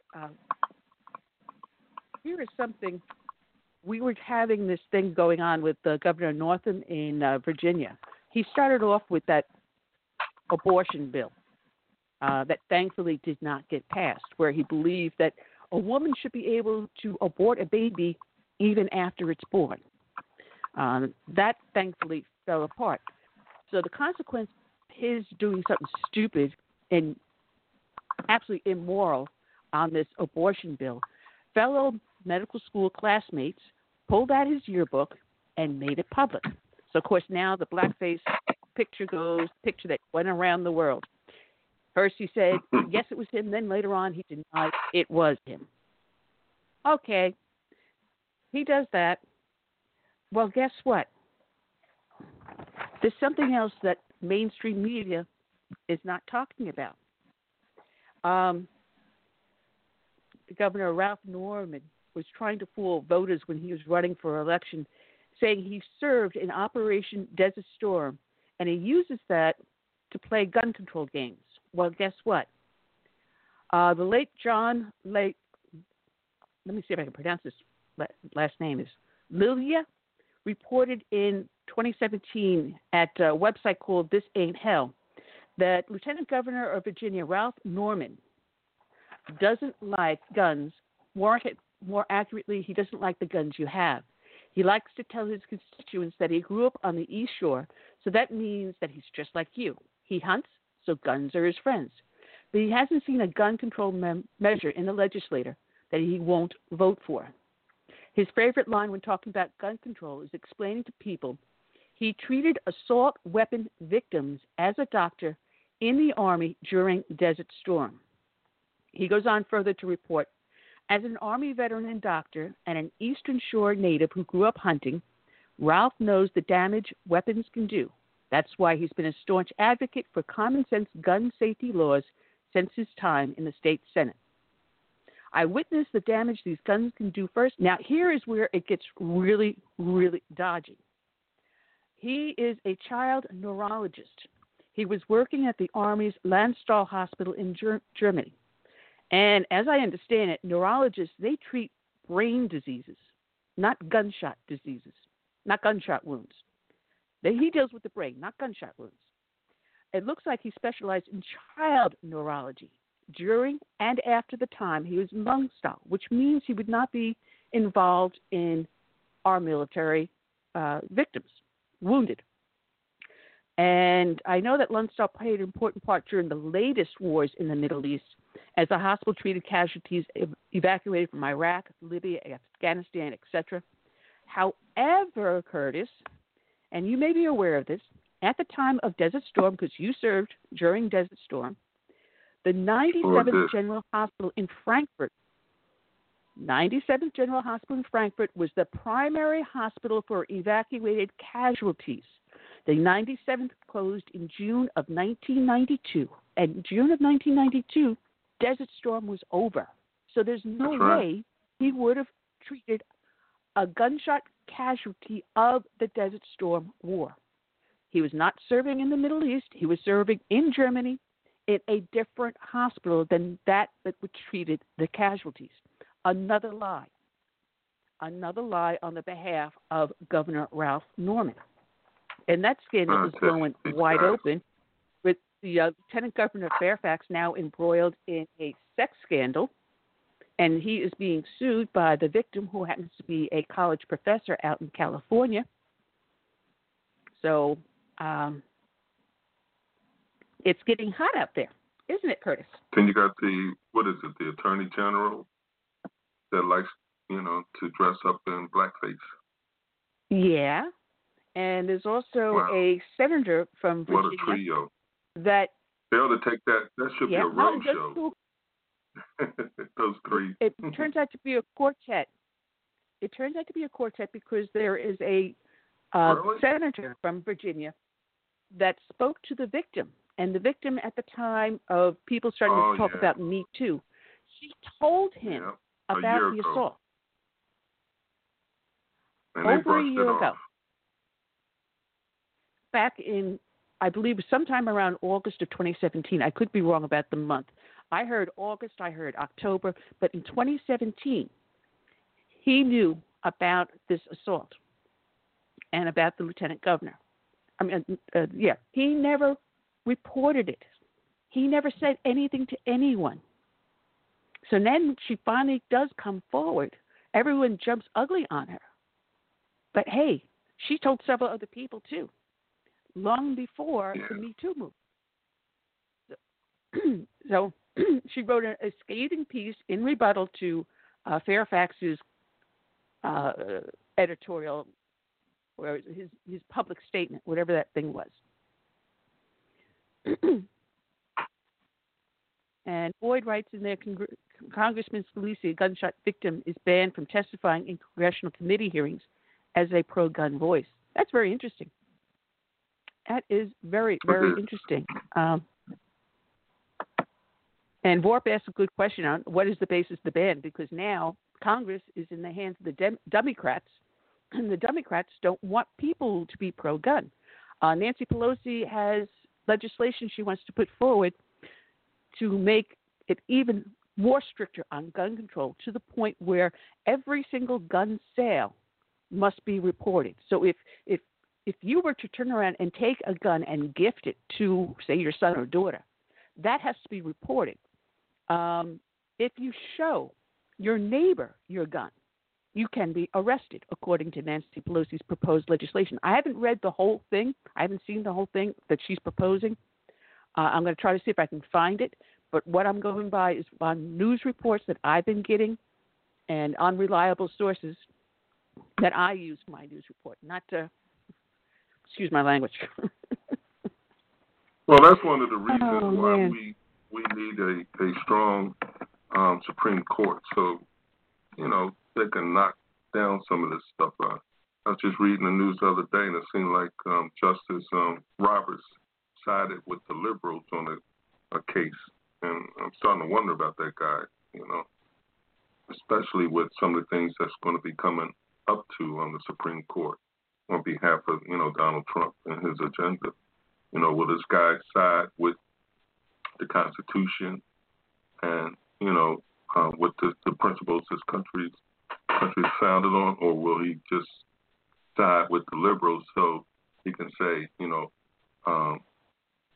I like to compromise, I'm worried about, what my legacy will be, and I want to be seen as somebody that compromised or whatever, got along. I don't know about that. Well, when John Roberts made the ruling on Obamacare, saying that it was a tax, therefore constitutional, when inside the health care bill, which I read, both House and both Senate, it stated specifically, this tax is not a tax. It said it in the bill. This tax is not a tax. So if they're saying that it's really not a tax, then how can John Roberts say, yes, it is a tax? So he basically rewrote the legislation. So when that happened, I said here on air, I said, I'm wondering who has what on him. Someone has dirt on him. Someone is holding it over him, and I'm saying he's being blackmailed. I don't have it. I don't know it for a fact, but that is my impression. That is my opinion. So don't take it as fact, but this is what I sense, I feel.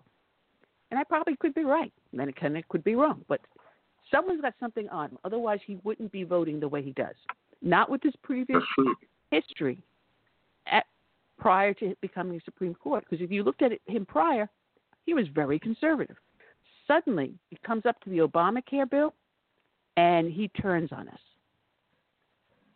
So he becomes the swing vote now in the Supreme Court.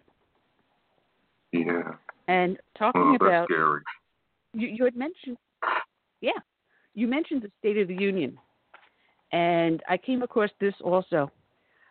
Gateway Pundit had this up there. Thank you, Jim Holtz, for this. And I've been trying to get a hold of Jim to see if I can get him back on the show. And he's hiding. So I'll have to see if I can find his phone number and give him a call. I don't know how many people remember former ESPN commentator, reporter, whatever you want to call her, Jameel Hill. And she got fired from ESPN because she posted some tweets that just didn't go with their company policy. They felt was, I don't know, I even forget what the original posts were that got her fired. But she's back at it. You get fired from one organization like ESPN. Don't you think you'd learn the lesson and watch what you put out there on Twitter? Well, she put up on Twitter and she tweeted this to Alexandria Ocasio-Cortez. She called for Alexandria Ocasio-Cortez in this tweet in a, what do you call it? A coded message. Urging her to plot the assassination of Trump during the State of the Union.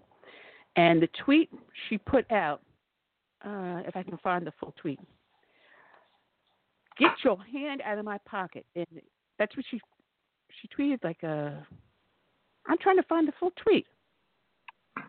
Yeah, Yeah, that's what they said Well, the tweet she just sent before Malcolm X got murdered. That was exactly. supposed to be a diversion. Well, she wrote in the tweet telling Ocasio-Cortez to yell out. She said, she got to yell, "Get your hand out of my pocket," which is a direct reference to the assassination plot that killed Malcolm X in 1965, in which a man yelled that to distract the security guards who left Malcolm X's side when they went to investigate the yelling. The unprotected Malcolm X was then killed by 3 men in a hail of gunfire. Yeah. So she's calling for the assassination of the President of the United States. And she's working for Atlantic. I'm wondering if she's going to get fired for that. Good question. I wonder if will she's she going to have get a the Secret visit Service from the on Secret her door? Service. Exactly. Well, guys, if anyone wants to call into the show, the number is 917-889-3675. I'm just going through a bunch of articles that I pulled up, knowing that I was going to have to kill some time until Major Galvin can get on. And here's one that really, really ticked me off. And I'm hoping, I'm praying that these officers are going to be investigated. And I think these guys need a good beatdown, honestly. But no, I didn't say that. Not really, just my opinion.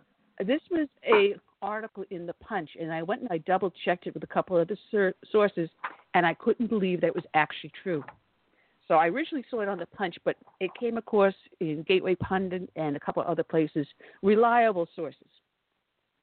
We have in New York City, Muslims are conducting police-like community patrols in Brooklyn while driving cars that look almost identical to NYPD vehicles, leading many to describe the patrols as Sharia police.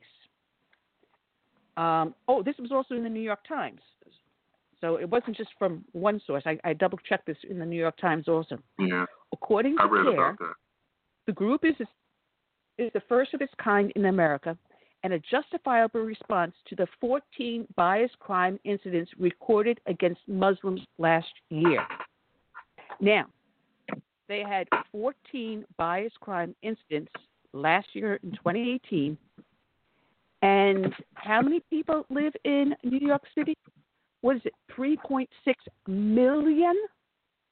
And you get this whole big Sharia patrol team crimes within the entire city.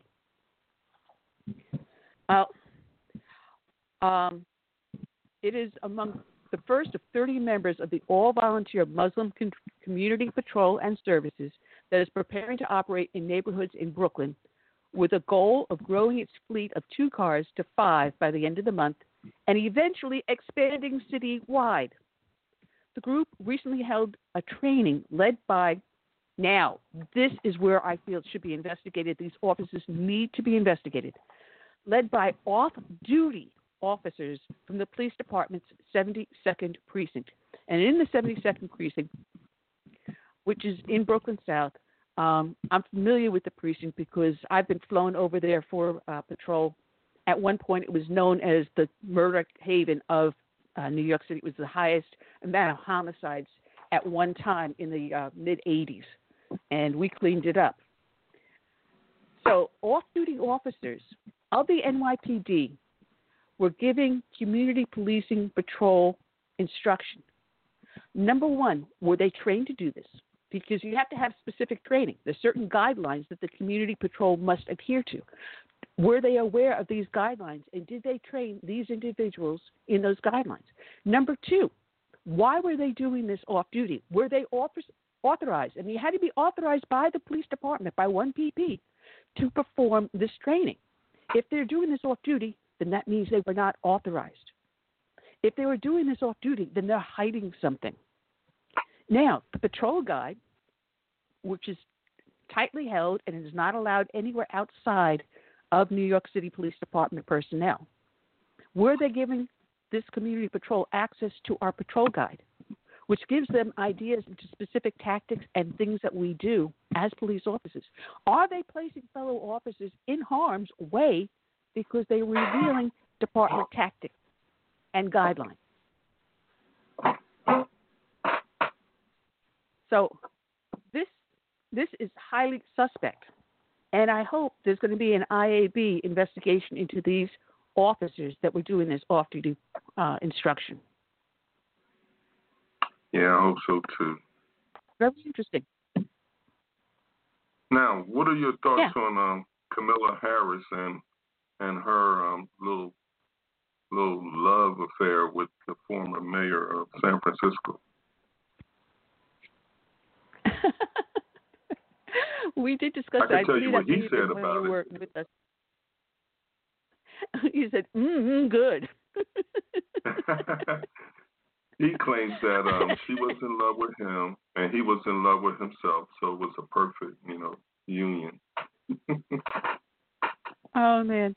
She has distanced herself from it. He has gone out and openly endorsed her, and because, oh, good Lord. I don't have the article, the original article, when I talked about it, but she's not too happy about him talking about the Bringing affair. that up, huh? He got her. Yeah. He got her several positions within the government, the city government that he was mayor of, and he helped her. I wonder why. Gave her a foot up in politics. So hey, it was payback. She must have to type real what was fast. asking is a good question. Yeah, well, let's go back to this Muslim Community Patrol, because I looked at the pictures of the car, and the cars are painted exactly like an NYPD vehicle. The only difference is it has Muslim Community Patrol on it, MPC on it instead of NYPD. But the emblems are exactly the same. The color scheme is exactly the same. The model of the vehicles is exactly the same as an NYPD vehicle. So if you see lights and sirens coming down at you, and they have the bars on top, the lights and sirens, which I don't think is legal. I don't think they're allowed to have. Isn't that like impersonating a law enforcement? Exactly. The uniforms are also very, very eerily similar to NYPD uniforms. So there's no way, if you're in a bad situation, you're being attacked or whatever, whether or not this person is a Muslim Community Patrol or whether it's a genuine NYPD officer. Now, think back to just several months back, there were two Hasidim in Brooklyn, not too far from the 72 precinct, that were attacked by Muslim gypsy cab drivers. They were brutally beaten. One ended up coming to the rescue of the other. But there's instances of Hasidim being beaten by Muslims. You don't see Hasidim patrols going out there and, patrolling the Muslim neighborhood. Yeah. But you've got the Muslims patrolling they want to patrol all of New York City, all of Manhattan, Brooklyn, Queens, and Staten Island. So does that mean, and Warp asked a very serious question, if you're standing there and eating a hot dog on the sidewalk, are you going to be subject to Sharia law? If you're wearing a skirt that's too short, are you going to be subject to Sharia law? Are you going to be harassed by these Muslim patrols? And I still question the authority of these off-duty officers. And how many honest New York City police officers will be blamed for something this Muslim patrol does? And well, again, I question the which is exactly right. They want Sharia law starting off in New York City and then go nationwide. They've already got in certain places where there are no go zones here in the United States now. You got it in Britain, you got it in Sweden, in Norway, you got it in Germany, and it's coming here to the United States. Well, I just find it hard to believe that those in political power in that New York area did not know this. I believe they knew it, but they turned a blind eye to it, these patrols. Of course. When I worked in Brooklyn, we had an area that was a Hasidic Jew, and they did have their community patrols, but they went around in private vehicles. And they did walk up and down the sidewalk, but they would have an armband or something on there, so you knew. And all they would do is report something they saw. They didn't go after the people strolling up and down the street. Well, you're not dressed in an appropriately modest way. Now, Hasidim women have to dress in a certain modest way. But a regular civilian can walk up and down the street and they would not be harassed by the Hasidic patrol. Is this going to happen with the Muslim patrol? Will they allow Christians and Jews to walk freely? Now, in this area where the Muslim patrol is, there is also a large Jewish community, too. Is it going to cause a conflict? Are we going to see a war in the streets of Brooklyn? It raises a lot of questions that should be brought before the city council. But, oh, wait, it's liberally controlled city government, council, and the mayor. So you're going to think anything is going to happen in the city of New York? No. And who's going to pay the ultimate price? The innocent civilians living in that neighborhood and the legitimate police just trying to do their job and being blamed for this Muslim patrol. Annie, and good question, Bob. What does the guardian angel think of this? Annie, when you were a police officer up there, who was the mayor? Because I'm trying to get a feel for what the political climate was when you served in law enforcement. Was it more conservative at that time, or no? It was a liberal that was in there. Dinkins, David Dinkins. David Dinkins, yeah, David Dinkins, or as we called him. Oh, God. Well, it wasn't Dinkins; it was something D-list. That's what we called him. Dinkins, when I got in, and the commissioner we called him Out-of-Town Brown. The police commissioner showed up at the graduation in Madison Square Garden, drunk off his butt. If it wasn't the fact that he was there doing a speech before a graduating class of the police academy of approximately 2,400 officers, unbelievable. He was actually up there doing the speech, drunk. He was then replaced by Giuliani became mayor at that point while I was still an officer. Matter of right over my head over here. You saw it in my office, Curtis. I was sitting there with the lieutenant and Giuliani at a dinner dance. I yelled at his son Andrew once. He was hitting the cops on the back, and I told him to knock it off. Wow. Oh, man. Anyway, so Giuliani came in, and then that's when he replaced the police commissioner with Ray Kelly. Marine Colonel Ray Kelly became the police commissioner for New York City, and that's when I left under Giuliani and Ray Kelly. And this would not have happened. This would never have happened. So I think the New York City Police Department Internal Investigations, IAB, should open up an investigation on why these off-duty officers were doing this training. Were they authorized to do it? What were they training them to do? And who authorized these vehicles to imitate NYPD? And is it in violation of the law impersonating an officer by having the uniforms so very similar, the cars almost identical, and having the lights and bars on top? Is this impersonating the police? Annie, it just might be like they do sometime in the military. They kind of sanction it. We don't know you. We didn't have anything to do with it. That kind of program. Well, it looks like we're going to have to rebook Fred because it looks like the general may have been a bit of a long-winded general. This is the guy that's in the meeting? He's not going to be able to join. Yeah. He says the meeting was called last minute, and he apologized. It was supposed to break up Hawaiian time at 11:30, which would have been 3:30 here. But I guess it didn't. He's in Hawaii. I guess it.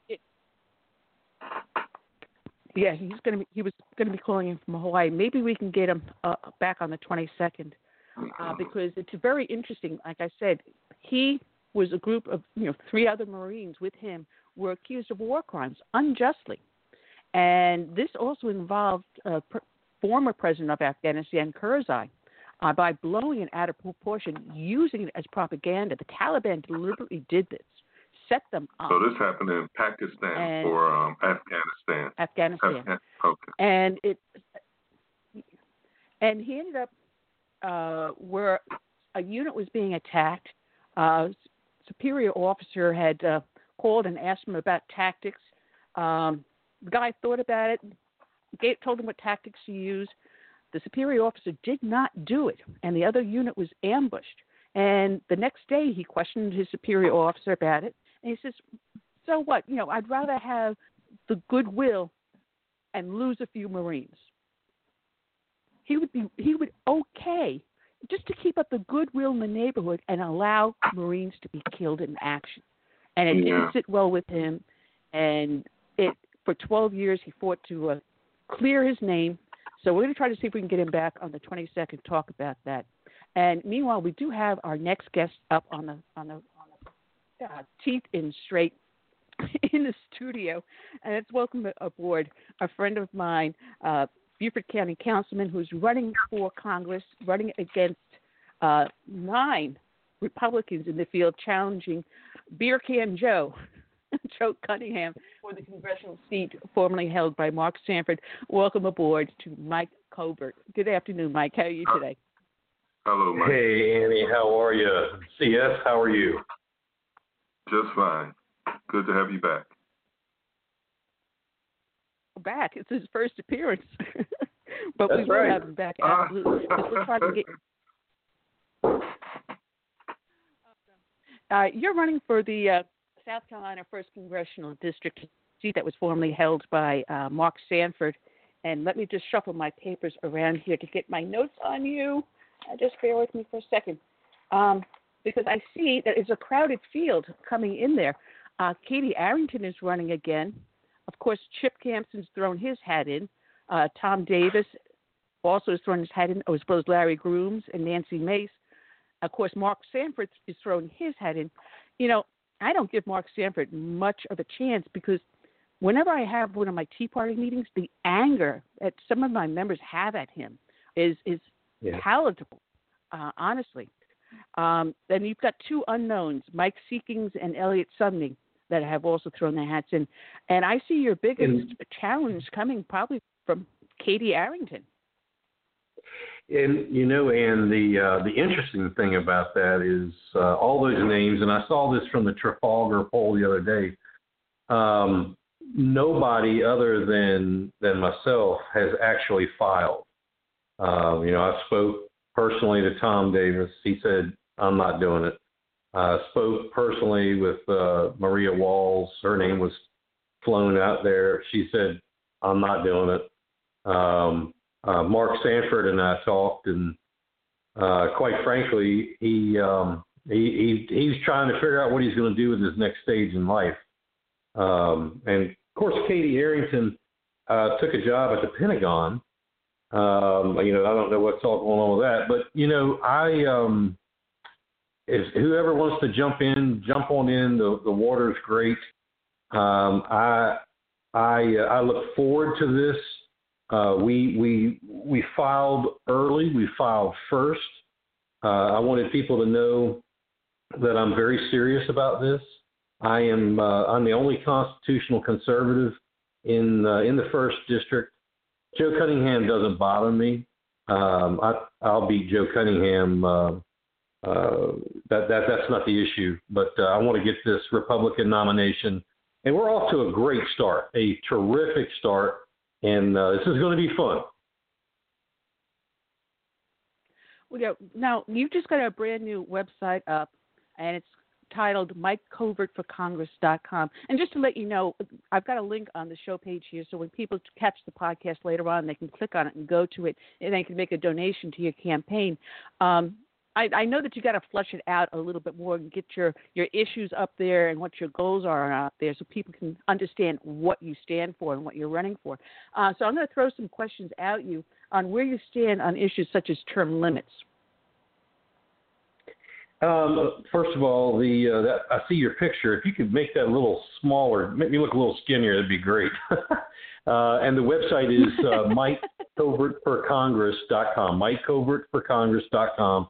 And yes, right now it's simply for fundraising. This first quarter, that is the only thing we're doing is fundraising. I'm going to go meet in March with 3 heavy-hitting groups up in D.C. We have appointments. They've already been introduced to me on paper and video and whatever. They want to see me, but to be able to get in the show, you have to have shown that you're viable. and that you're vitally, impressive to them to make this work. This is, as you know, Annie, this will be one of probably 5 congressional runs in 2020 that will receive major national coverage, national news. And it goes without saying why here in the 1st District for 40-year Republican term. But, extremely excited. Mike Covert for Congress.com. You asked about term limits. Yes, I'm a term limit guy. I know senators and congressmen in both the state and in the federal Congress that have had 30 or 40-year terms, and that's just not what the framers of the Constitution, and I refer to that a lot, the framers of the Constitution, that's not what they had in mind, was that you would make a career out of being a congressman or a senator or what have you. That's great. But what would your term limits be? Would you have, say, 12 years for Congress and 8 years for Senate? What legislation would you support and propose?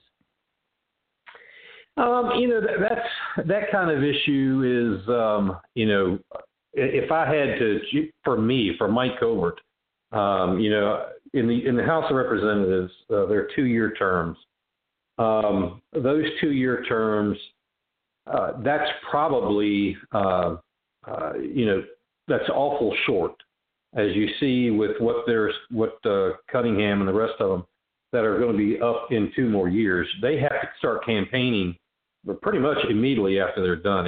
It's gravitated to that largesse type of deal. So, if you're spending more time campaigning than you are actually doing the people's work, it's defeated the whole purpose. Be that as it may, without that change, a senator, a 6-year term, I believe in I think two of those 6-year terms, and as a member of the House of Representatives, 4 to 5 terms is plenty.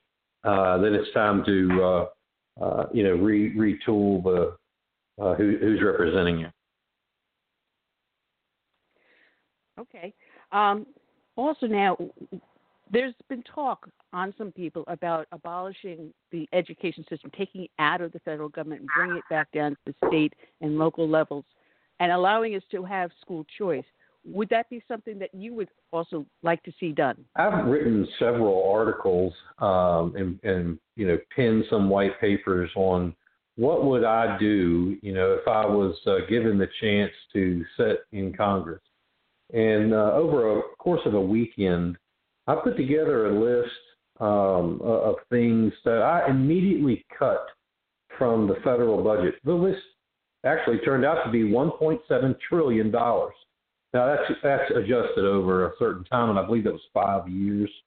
One of those things was the Department of Education. Nowhere in the Constitution have I ever been able to find where it says that the framers thought that the federal government knew more how to educate our children than the states or the localities. So I'm a believer that the process should be started. It can't happen overnight, but should be started to eliminate the Department of Education, give that power back to the state, all 50 states, and to the localities. The government is best when it's governed the closest to the people, not D.C. South Carolina has its own education issues. We all know that. But if, hypothetically, if whatever money is going based through income tax to the federal government came, instead of going there, stayed at the state level, where they could reinvest in education in whatever South Carolina deemed, expedient for its children. Now, Georgia may want to do something different. The same with Tennessee and North Carolina and so on. School of choice, that the choice program is extremely important. The same with the vouchers. But the federal government, the crux of it all, the federal government needs to get out of the education business. It's time to sell that property, get it back on the tax rolls of somebody, Send the state, every state and the localities, let them educate the children that they see the best fit. I just want to make a notation that I see phone numbers. I see people up in the studio on our switchboard. If you want to ask our guest, Mike Covert, who is running for Congress, a question, please press 1. Otherwise, I'm going to assume that you're simply listening in. I want to thank you for that. Any questions or comments, just press 1, and I'll see that you come into the queue. I'm looking at my questions here.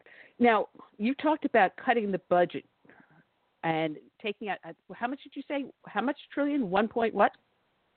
$1.7 trillion. And that was just after a weekend of reading CBO reports and doing my own research. And actually, by doing that, I did not touch Medicare, I did not touch Medicaid, and I did not touch the military. And still collectively came up with about $1.7 trillion that just off the top can be altered to cut some serious money that's wasted by our federal government. Now, what's another high priority that you would see cut that you saw in the budget? Well, there's so many. There's so much waste. There's so many departments that are not necessary on the scale that they are right now, and what we've grown into. We've grown, the federal government has grown into this behemoth of a machine that must be fed, and it's fed with all, your money and my money. The biggest scandal, the biggest theft in the history of man is the income tax. We've talked about it for a long time, and people have floated ideas of this tax and that tax. Point blank, and I feel that the income tax is highway robbery of the American citizen. I believe in a more of a fair tax with a prebate. And there are arguments pro and con, and I get it, I understand. Services have to be paid for, but income tax is immorally, since everybody's using it, immorally wrong. A fair tax with a prebate, I think, is one of the very first things that needs. And again, that won't change overnight, but definitely it needs to be talked about on a serious note. There are other things. There are several. The age, Social Security age of retirement. It's a fact that Americans are living longer. It's a fact that Americans are working longer as they grow older. So if we made a simple change from raising the Social Security retirement age from 65 to 67, that's upwards over 5 to 8 years, $200 billion. Just simple things like that. How we are literally getting hijacked of our money by the federal government. Well, one of the things that Reagan tried to do and Bush tried to do was to privatize Social Security, allow people to put their own money away. And I said this a long time ago. If I had done that from the day I was working, taken the amount of money that they took out of my check for taxes and Social Security, and I took that same amount and put it in a simple savings account, by the time I retired, I would have been a millionaire. Would you support getting rid of, phasing out Social Security as people, enter the workplace, they no longer are subject to Social Security taxes, and allow them to take that money and put it aside themselves? That is, that's an interesting topic, and talked about, but not really in depth. And I believe that, you can't. I don't believe in overt taxes. Having everything being taxed all the time is criminal. The Social Security system, is supposed to be there for not your retirement, but but as an added entitlement that you put into, and that word gets misused a lot, for when you do retire. I believe that, I would like to see people do that, what you're saying exactly. I don't know if that can be, again, I don't like using the word enforced. We have some serious problems with Social Security. The whole the effort of insolvency. So there needs to be something. It needs to be addressed. Maybe not for now, but for the future, by far. My children's children, that are still young, under the age of 10, they're not going to have Social Security. So something needs to be done. We need to think outside of the box and create that avenue that Americans can, for themselves, best decide how to put their money away. I worry that some people, some children today aren't even explaining what a savings account even is. The family needs to get back to that. Local education needs to get back to that. Not insisted on by the government through a socialized institution. I'm not for that. It's funny because you heard the Democrats come up with various ideas for taxing the rich. And when I hear them saying, it's only be the top 1%, it's only going to be, I think Pelosi said, people with assets of $10 million. And, a lot of small businesses and family-owned farms may have the assets, but they do not have the cash flow to pay taxes year upon year upon year on their assets. Not their income, but the assets is what she proposed. And it blew my mind. And I said this on the show several times. Where have we heard this before? It will only be the top 1%. This is the way they passed the income tax amendment. They said it's not going to be the average man. It's only going to be the top 1%. And lo and behold, every single person has to pay income tax, unless you're an illegal here. They don't have to pay anything. Yeah. But you're exactly you're exactly right. It's one of the big lies that the Democrats have told for years, and unfortunately we being for many years we've all bought into it, and it's time that we stop that. It's time that we. Somebody asked me one of the reasons that I was running for Congress, and I said, look, I'm a businessman. I'm just like every caller that comes on here and everybody that listens to your show. I've been on highs and I've seen lows. Every Wednesday, right before I sold the business, I had to worry about payroll. Okay, I had up to 21 people that were counting on me to pay them for the work so they could put bread on their table. And you've got all the folks in D.C. right now, nothing against lawyers, but majority lawyers, who can only dream up new taxation. Let's keep taxing and let's keep spending. And you're going to, you can't tax yourself and you can't spend yourself into prosperity. It's been proven. And we've read, and et cetera. But, this 70%, 80%, 90%, all of these stories, the Green New Deal, this is abhorrent, unrealistic, categorically ignorant talk of trying to initiate new taxation. It's just absolutely insanity. Mike. Well, we were talking about the Green New Deal earlier. And I have to say, last night I was watching Lou Dobbs, and he played a clip of Alexandria Ocasio-Cortez trying to explain the Green New Deal. I swear, his eyes bugged out. His mouth dropped open like, what?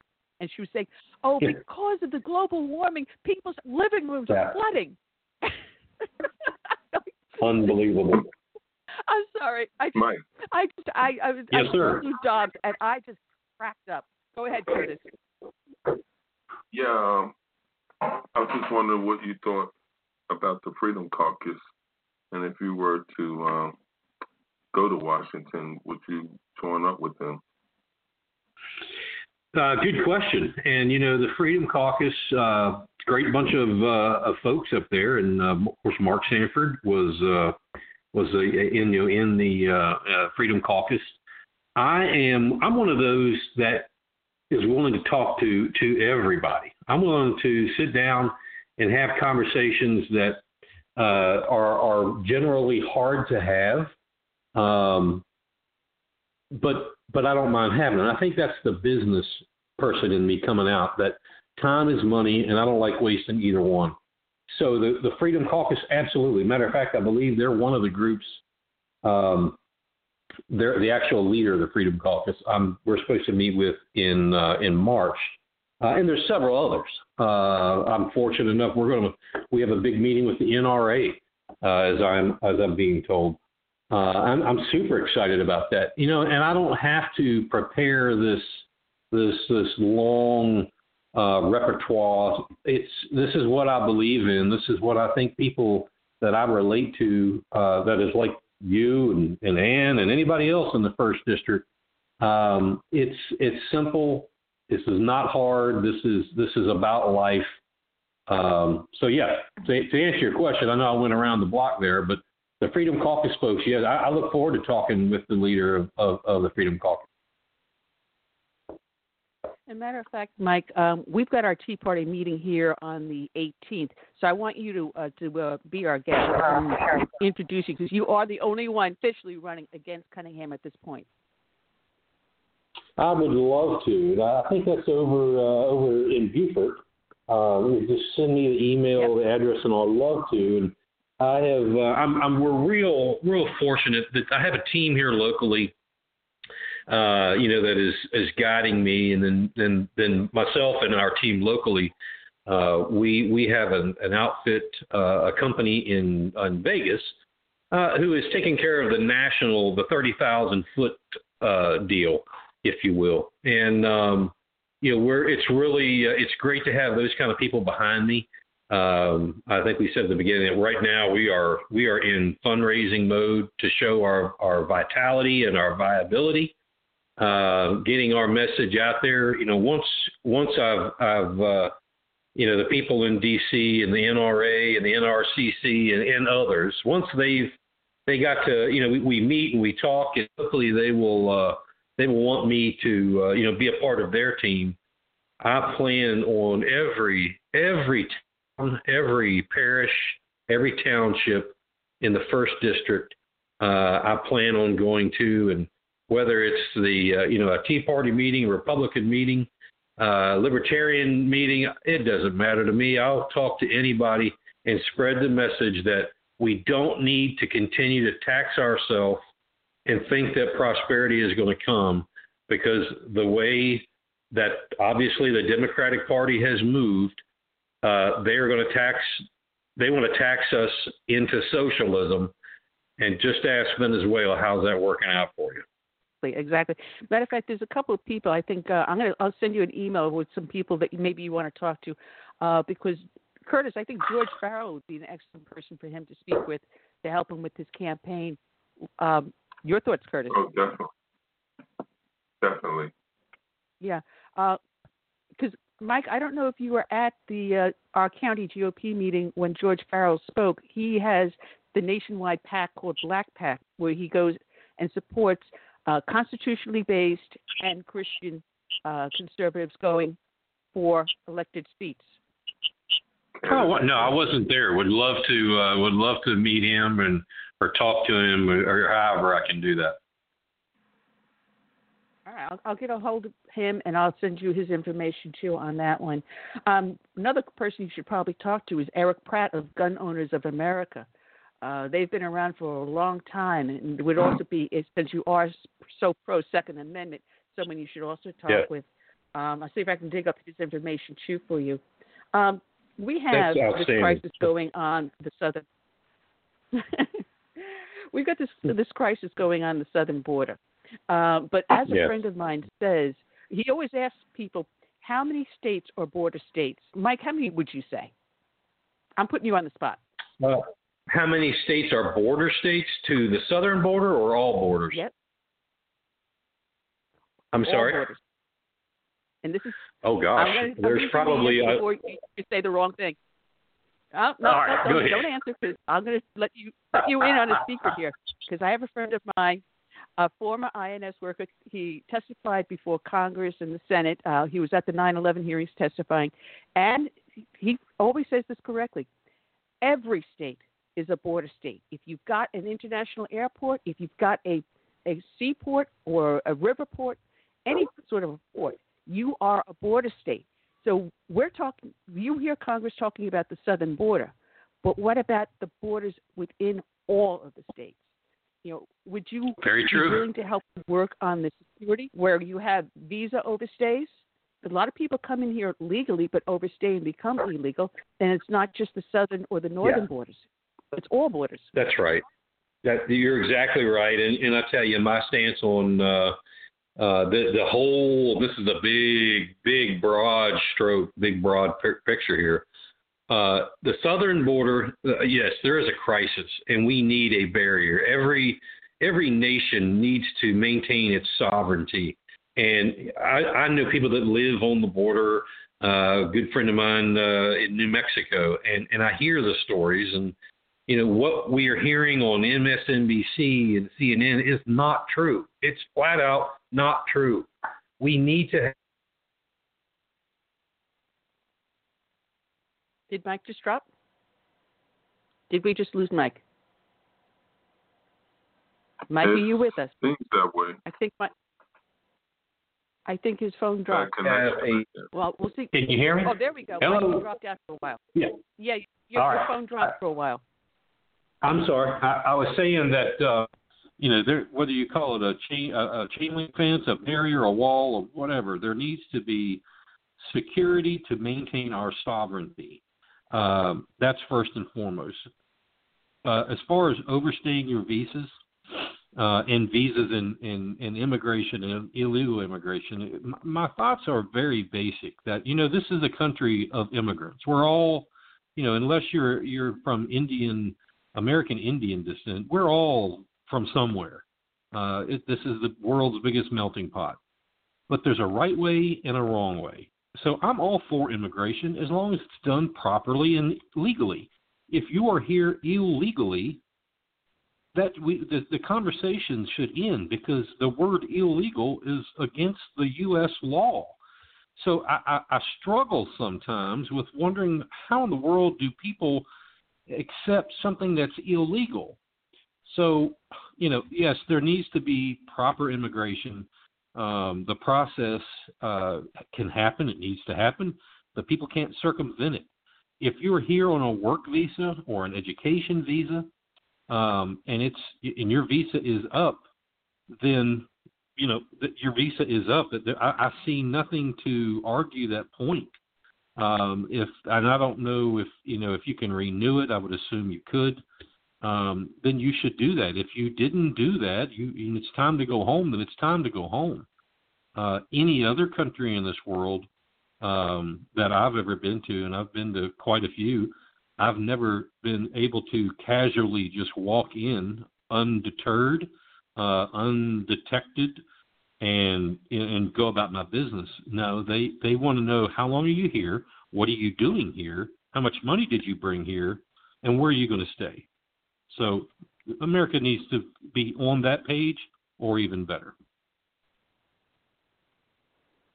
Absolutely. Now, I'm going to throw in with DACA, because here I have a pet peeve. I mean, when you turn 18, if you came here as an infant or a young child and you were unaware that you were here, and at the time you turn 16, 17, 18, you go for your driver's license, you go to apply for college, somewhere along the way you're going to be made aware that you don't have a birth certificate for here in the United States. Now, I can understand that with a DACA kid, and you got to find out what you can do to help this kid along. And I will tell you a true story. When I first started doing this radio show, oh, good Lord, 9 years ago now, Lindsey Graham did something when he first got into the Senate. A young woman approached him, a resident here of South Carolina. She turned 18, found out she was not here legally when she found out she didn't have a birth certificate. So she contacted the senator's office, and he worked with her. And he worked out a deal where she went back to her native country and stayed with relatives for a short period of time, and then came back legally, was able to attend college and become an American citizen. That's what DACA kids should be doing. But if a DACA kid is now here, and as Obama passed his executive order, you're 35 years old, something's wrong with this picture. So what is your idea on handling these DACA kids? Well, I don't agree with Senator Graham on a lot. I do some, but not a lot. But I do agree with how that was handled, and that's, senators and congressmen's offices can do. They're available for that. All you have to do is communicate with them. I wish that would happen, be the norm and not the exception. I have to agree with you, Ann, that if you've been in this country, your whole life basically, and you're a DACA child or a young adult. By the time you are out of school, you should have heard the word birth certificate. It goes without saying. By the time you're 35, I just don't buy that. You can go along that long in life and not realize that you need to have credentials. Everywhere else in this world, they call them papers. We obviously aren't requiring that. I will definitely say I do believe that there is a sincere and evident problem when children are separated from their parents. That's not a Trump thing, and correct me if I'm wrong, but I believe that was an Obama started that deal, or it may have been Bush. Anyway, there is a problem, and we have to address that. I don't know what the right answer is, but I know there's a problem. There is some, I think we see President Trump now is working on some compromise, and I get that. You have to be able to compromise and work things out, but I do believe there needs to be solid, stable policies in place. Those that are entrusted to carry out those policies, they need to do it. Law enforcement cannot decide or should not decide, whether to enforce the law or not. That's what they're there for. I guess at the end of the day, the child, being brought here, born, it's not their fault. But according to U.S. law, I do not believe that, it's not legal. That's at the end of the day, that's really what it's boiled down to. But it is extremely important. One of the highest priorities with the immigration issue in all of its totality is DACA and the Dreamers. We have to come to compromise and work this out. I just want to mention once again, I do see more people coming into the studio onto our switchboard. If you are either our next guest or have a question of Mike Covert, who's running for Congress, please press 1. BTR doesn't tell you that, but if you press 1, then you come into the queue, and I can bring you live onto the show. We have just a few more minutes left before our next guest does call in, Mike. So I'm going to hang on to you for a little bit longer, if you don't mind. Sure. One of my pet things, and every show we start, and you told me that you do listen. We start off with a dedication to a fallen hero, and what is happening to our military and our veterans is abhorrible. Now, Trump has been being able to start revising the VA and allowing veterans to go to the doctors of their choice. It's something new that just started happening. But what would you like to see with the military? Because you said you looked at the budget and you didn't cut any money out of it. What would you do to strengthen the military then?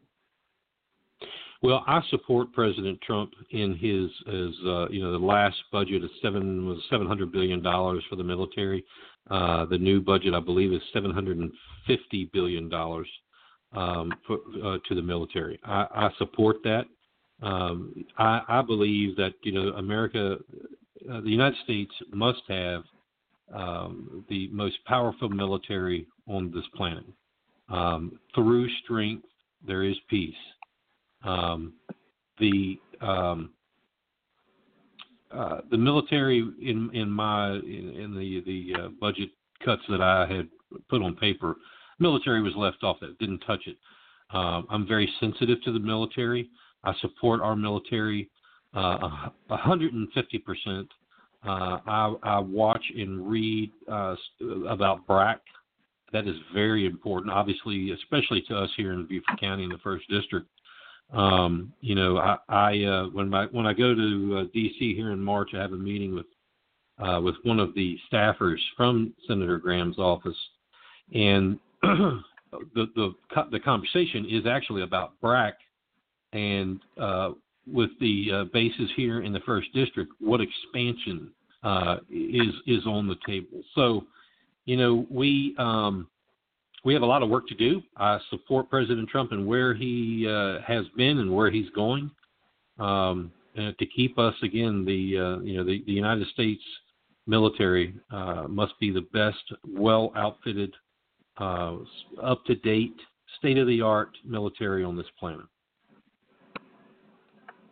Well, we have a comment in our chat room from Vorp, and he said that he wanted to see our senators and congressmen to get their free medical for life down at the local VA hospital. that would really change. I like to answer to that one. I don't believe that senators or congressmen should get free medical for life, and they don't, and I wouldn't want them. I think that's a waste of money. The VA, to answer your question with the VA, it's with what President Trump brought to the table, letting vets be able to go anywhere they want when they couldn't get into the VA. I've seen those lines in Charleston. I'm not a vet, so I haven't experienced that, but I have seen those lines, and I've talked to people that have, it actually brings them down, and that's just not right. Now we have the right to try. How awesome is that, in my opinion, that, whether, say back when the veterans came home from Vietnam and, once you got into the 80s and the effects of Agent Orange were happening, I remember that as a kid. You couldn't try anything. That wasn't in our vocabulary, in our thought process. Now, it's opened it up. I'd also like to see, I can't stand it when I hear how many veterans are homeless. That really pulls at my heart. And we're worried about things that may be important to some people, but while our vets, we have an enormous amount of veterans that don't have anywhere to live, don't have anything to eat. But yet they put their life on the line and their family on the line, so you and I can have and see us have this phone call right now. We have got to take care of the veterans that we should be so proud of. Absolutely. And it's possible we may have our next guest in the line as soon as Curtis gets done checking this out. So just hold on to you for just a second until he lets me have the signal. Mm-hmm. And just what would your first priority be? What is the thing that you feel is the most important you want to do once you do get to Congress? Well, the one thing, I don't know that I could say that there's one thing. It's for me personally, it's time to start cutting wastage expense, just like you would in a business. If people knew what congressmen and senators are afforded, for their office and staff and blah blah blah. There's no sense in that. I think setting the expectation, that I'm gonna walk the walk. Not only will I talk it, but I'll walk it. And at the same time, there is a huge relationship. Obviously, we see that every day almost. There's a relationship gap.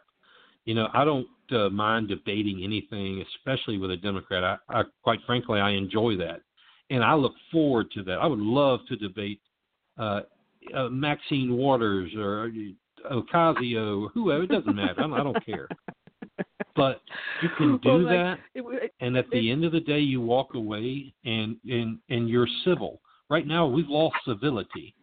So I look forward to building that relationship where people will know, okay, this guy, he's like anybody else. He talks like anybody else. He looks like anybody else, but he is firm on his beliefs.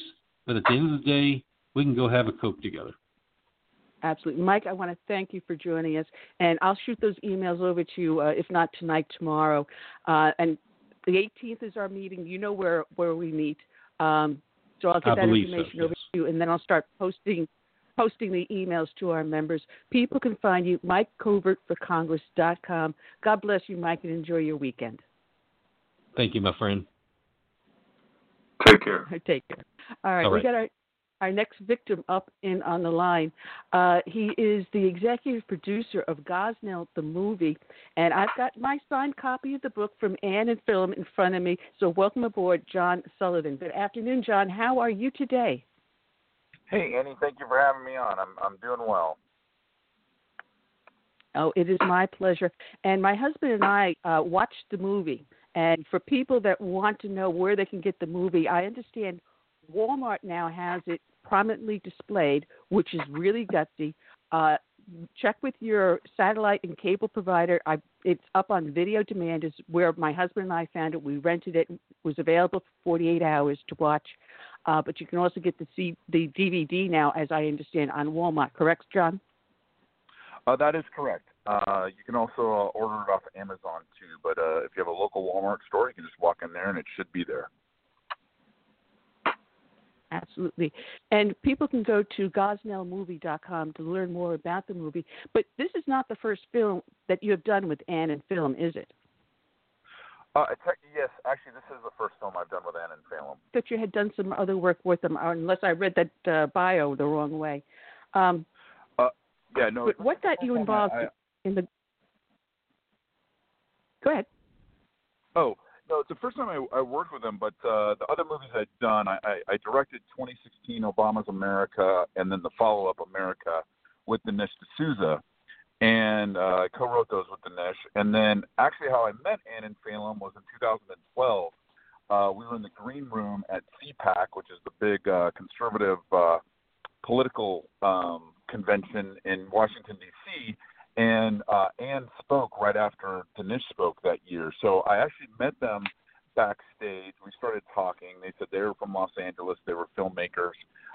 We had 2016 coming out that year. And so we connected there and then have stayed in contact. And then when the opportunity came up for us to work together, that's how we kind of joined up on Gosnell. Yeah, now, we watched the film, and for an independent producer, it is so well done. And my husband kept on looking, goes, "This is an independent film?" And I said, yes, it is. It shows the professionalism of not just you, but the crew and the cast, and how well it followed the book and the story of the abortionist Kermit Gosnell. Yeah, we detailed to make sure we got the story right. You know, most of the script is actually taken from transcripts, from the court transcripts or from the detective notes. We had both one of the DAs and Jim Wood, who Dean Cain plays Jim Wood in the movie, and we had the DA and Jim Wood on set with us to make sure that we got everything right. In fact, one day when Dean first started shooting, and one of the first days we shot was the clinic days when they're raiding the clinic. And Dean's like, "Hey, isn't this a little bit overkill? I mean, it's so messy and so everything else." And I went and I was able to get the crime scene photos and some of the video that was taken during that day, and I showed it to him. And he's like, "Nope, we're doing it right. It's exactly like it looks like on the video from the police, from the detectives there." So, you know, we went through great lengths to make sure we got that part of it right. And thank you so much for saying it looks so good. And Nick Searcy, the director of the movie, did a really fantastic job directing the film. He also plays the defense attorney, Cohen, in the film. So I thought Nick did a fantastic job directing it. Yes, he did. Yeah, it was. You tried not to make it disgustingly graphic, but you had to convey how nasty it really was, with the baby parts that were stored in the refrigerator next to someone's lunch, the storing of the feet on the shelves. But you didn't make it where it was going to be revolted in, right? Correct. We wanted to tell the story exactly how it happened. At the same time, we know for a lot of people, even myself, I don't kind of want to see that level of gore up on the screen. And, we were very careful to make sure that we were able to convey the brutality and the depraved mentality of Kermit Gosnell. And at the same time, we didn't want to make it so people couldn't watch the film. So we really kind of strike that line. And, I'm also a father. I've got twin teenage daughters. And, they saw the film when they were 13 years old when we were editing it. And, it is something that I think, we've got a PG-13 rating on there, and I think it's appropriate for that level of a child, for teenagers to watch it. And also, this is something, if we can have younger people watch it and see the truth of who this person was and what was going on, I think that's important. There are Kermit Gosnells in the world, and we need to know that they exist, and we need to let people know that they exist, and that's why we made the film. But we really tried to make it to where it isn't gory. And even at the end of the movie, they're in the one of the kids, baby boy A, who was killed by Gosnell. And, we go out of our way and we don't even show that picture of him in the courtroom. And, we went to great lengths to make sure that this movie was very watchable for people. Well, there's a question in the chat room from Vorp, and he's asking which was more gory, the crime scene or the movie. But you, as you said, you tried to make it so you kept a PG-13 rating, so you couldn't be as graphic as the actual scenes, could you? No, exactly. So we definitely not. And while things were kind of hinted at, like you were talking about, Gosnell was a guy. When they went in and first busted him, by the way, they didn't bust him on for doing illusions. They originally went in on a drug raid because he was selling illegal prescription narcotics out the back door, basically. And that's what they went in. And that's when they discovered, when they went into the lunchroom, is where they discovered that he was storing these babies in orange juice containers, bags. And this was in their break room, that he was doing this. And, in these various refrigerators around the place. It wasn't like it was a clean environment at all. So if we would have, we could never have shown really what was going on at the level he was doing it at there for sure. Otherwise, it would have got an R rating. But it was important for us to have a PG-13, but keep the emotional tension there for people. And I think we do a very good job of that by the user ratings and reviews we've gotten from audiences. I think we've got a 5 out of 5 star Fandango rating from users.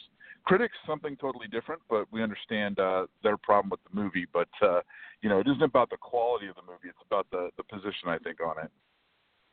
John, did this occur in Philadelphia? Did this occur in Philadelphia, right, John? Yes, this happened in Philadelphia. Yes, West Philadelphia. Did you get a lot of technical assistance from Philly's finest law enforcement on this movie? We did actually, particularly in Jim Wood, who's been a Philadelphia detective, an undercover detective, pretty much since the age of 18. Once he came out of the academy, so.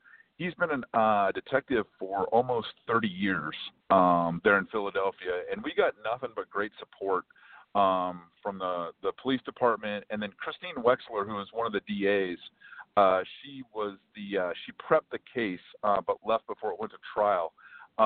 She also gave us a lot of great support and information on the film, and we had her on set even with us, with both Jim and Christine on set with us.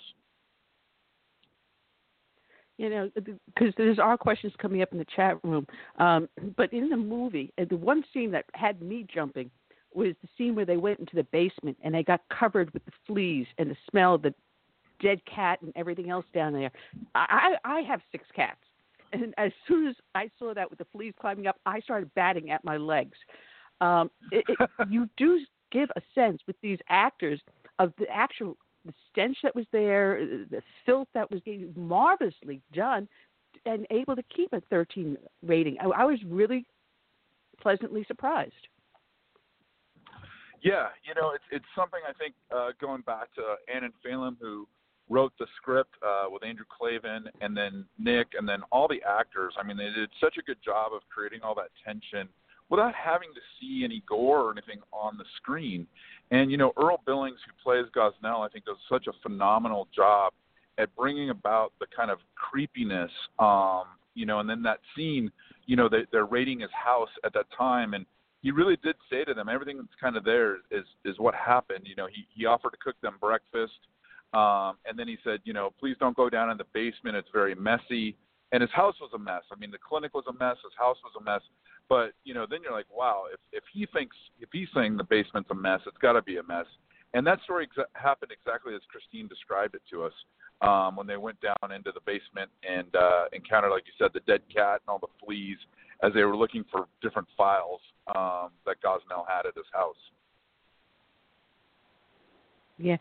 Now, in the testimony in the trial, because you've read the transcripts, was it ever explained why he kept those baby parts? So there are 2 different elements there. So one is he kept feet, and again, we kind of glance at those in the film, but we don't really show them. We show the officers finding them, but he did keep these feet in jars, which was very bizarre, almost like a souvenir, like a serial killer would keep. And then the second thing was that he did have, they had all these babies stored around the facility that they were looking to get rid of. I mean, what Gosnell was not paying the company that was typically taking them away. He hadn't paid them for quite a bit. And here's something I was recently in conversation with Phelan about this, who wrote the script, and he and his wife Anne were other producers on the film, was that Planned Parenthood, because they'd been receiving government funds, were able to lower their prices. And this is what really kind of forced Gosnell to kind of cut corners and come in and do this and not, pay the medical waste facility to take away these children that he was killing. And again, it's kind of this is where truth is stranger than fiction. You can't make this stuff up when this happens.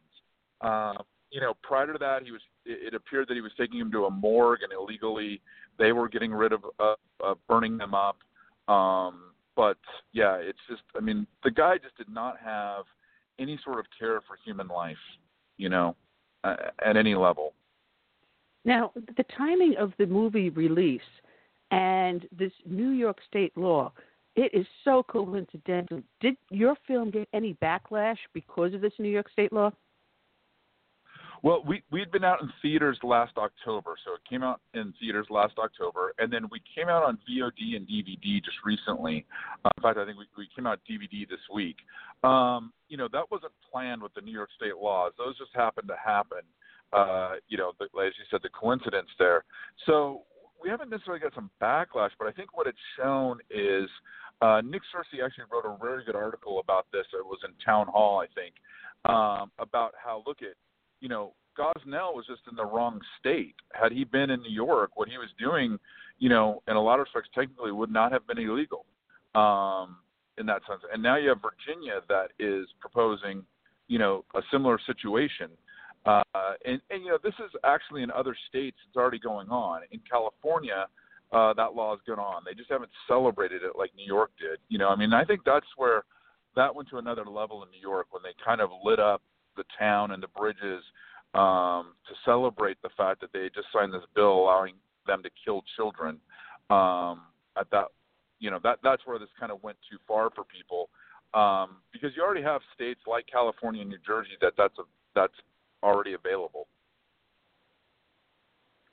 Yeah, and we're seeing activity in pushing this with Planned Parenthood in Louisiana, Florida, you mentioned Ohio, Tennessee, New Mexico, Rhode Island. These are just some of them. And you mentioned now California.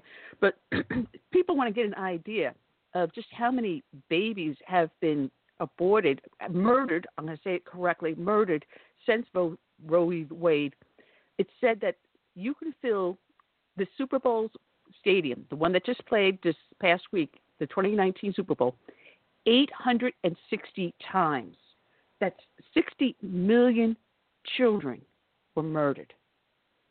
That is for a free nation like ours, that is so wrong. Yeah, it's a very scary statistic when you kind of look at that since that time frame in 1973 and what's gone on. And now, with what, coming into this process, one thing I didn't understand was, I kind of thought like, and many people I think this, is that, an abortion, is really kind of within the first trimester. It's not. I mean, it's state by state on how late it can go. And this is what we've just seen in New York, is that they've basically passed it to where until the baby's born, literally the second before it's born, it can be aborted and killed. And then Virginia was, proposing, the governor there was proposing, along with Kathy Tran, that basically you could have killed the child after it's born even.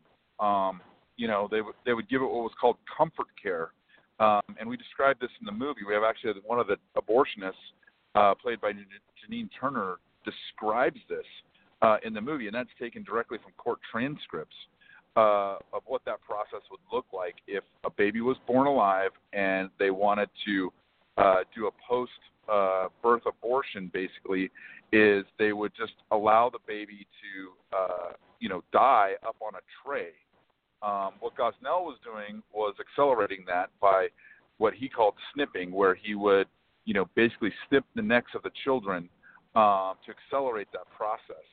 But basically at the end, it's the same thing. You have a child born alive that's, basically being murdered either through expiration of not being cared for, which every baby will expire that way, right? If it doesn't have its mother with them, feeding them, keeping them warm, every child's going to go that way.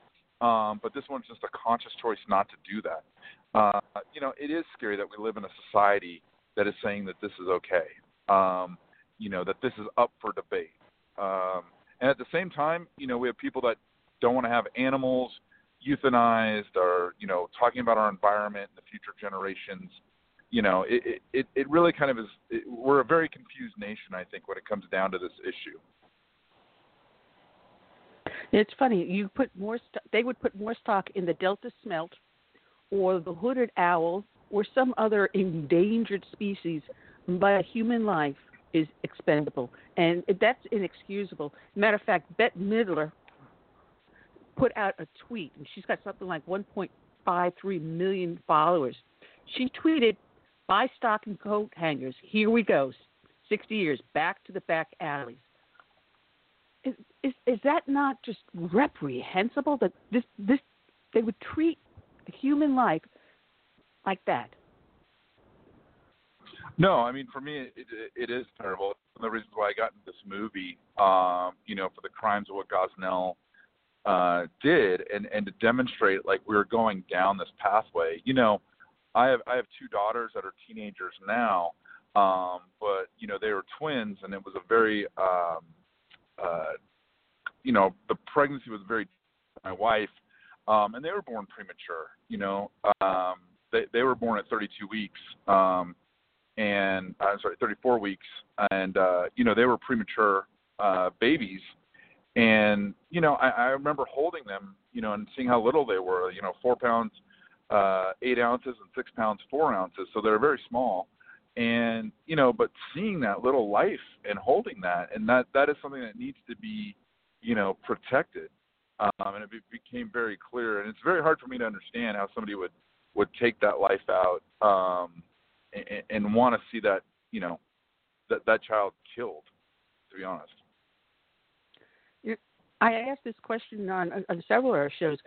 I mean, when you watch the TV commercials for St. Jude's Children's Hospital or the Shriners Children's Hospital, how can you turn around and say that not one of those children should have been born because they have a defect or a health issue. You would deny them a chance at life, an equal chance as any other living creature. No, it's, I have several friends who have, that by most accounts, whether they have cerebral palsy, Down syndrome, cystic fibrosis, whether they're friends or my friends' kids, from that standpoint. And I look at them and, like, I have a friend who has Down syndrome.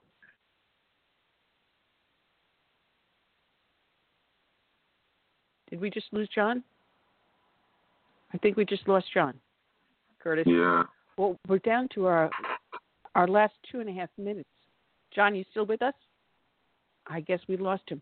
We're definitely going to have to get him back on. I'm just going to get a hold of his agent and see if I can get him back on. Can you guys hear and me? hopefully do more time. Oh, now we got you back. Yeah, we're down to our last 2.5 minutes, John, so we got to wrap up here. You guys hear me? He's back. Yeah. Oh, there we go. Yes, we can hear Sorry, you. Guys. I don't know what happened there. But I was just describing how, I have friends that, by people's standards should probably not have been born, whether they have Down syndrome or cystic fibrosis or cerebral palsy. And, I look at my friend with Down syndrome, and he's an incredible guy. He's an actor. He's a good friend. He's somebody I love to have in my life. He's totally blessed my life being a part of it. And he's a funny guy. And, I think we make a big mistake when we try to define, this is the person that should be able to live, and this is the person that we have to snuff out, some sort of defect. Absolutely. Down to in our last few seconds here on the show, John, I want to thank you for joining us. People can find the movie at gosnellmovie.com, also up on Amazon and now in Walmart. God bless you for the hard work you've done, John, and we're definitely going to have to get you back on again. Oh, thank you guys for having me on, and thank you for talking about the issue and talking about the movie. Well, you enjoy your weekend, and God bless for the hard work you do, John. Check out the movie. Thank you so much. Have a good weekend. Gosnell. Bye. All right, you too. You too. Gosnellmovie.com. Like I said, we're down to literally our last few seconds. We'll be back here again on Friday. We've got Dr. Everett Piper. He's going to be joining us again. Dr. Alveda King. She's going to be joining us. Sergeant Mike McGrew. And we also have a new author out, Clint Johnson, Tin Cans and Greyhounds, talking about World War II destroyers. A really interesting book, very fascinating. So we're going to have an excellent show. We're going to be talking about progressive pastors as well as these new abortion laws that are popping up across the nation. I want to thank everyone that joined us in the chat room and in the studio. So until then, I say good night and God bless.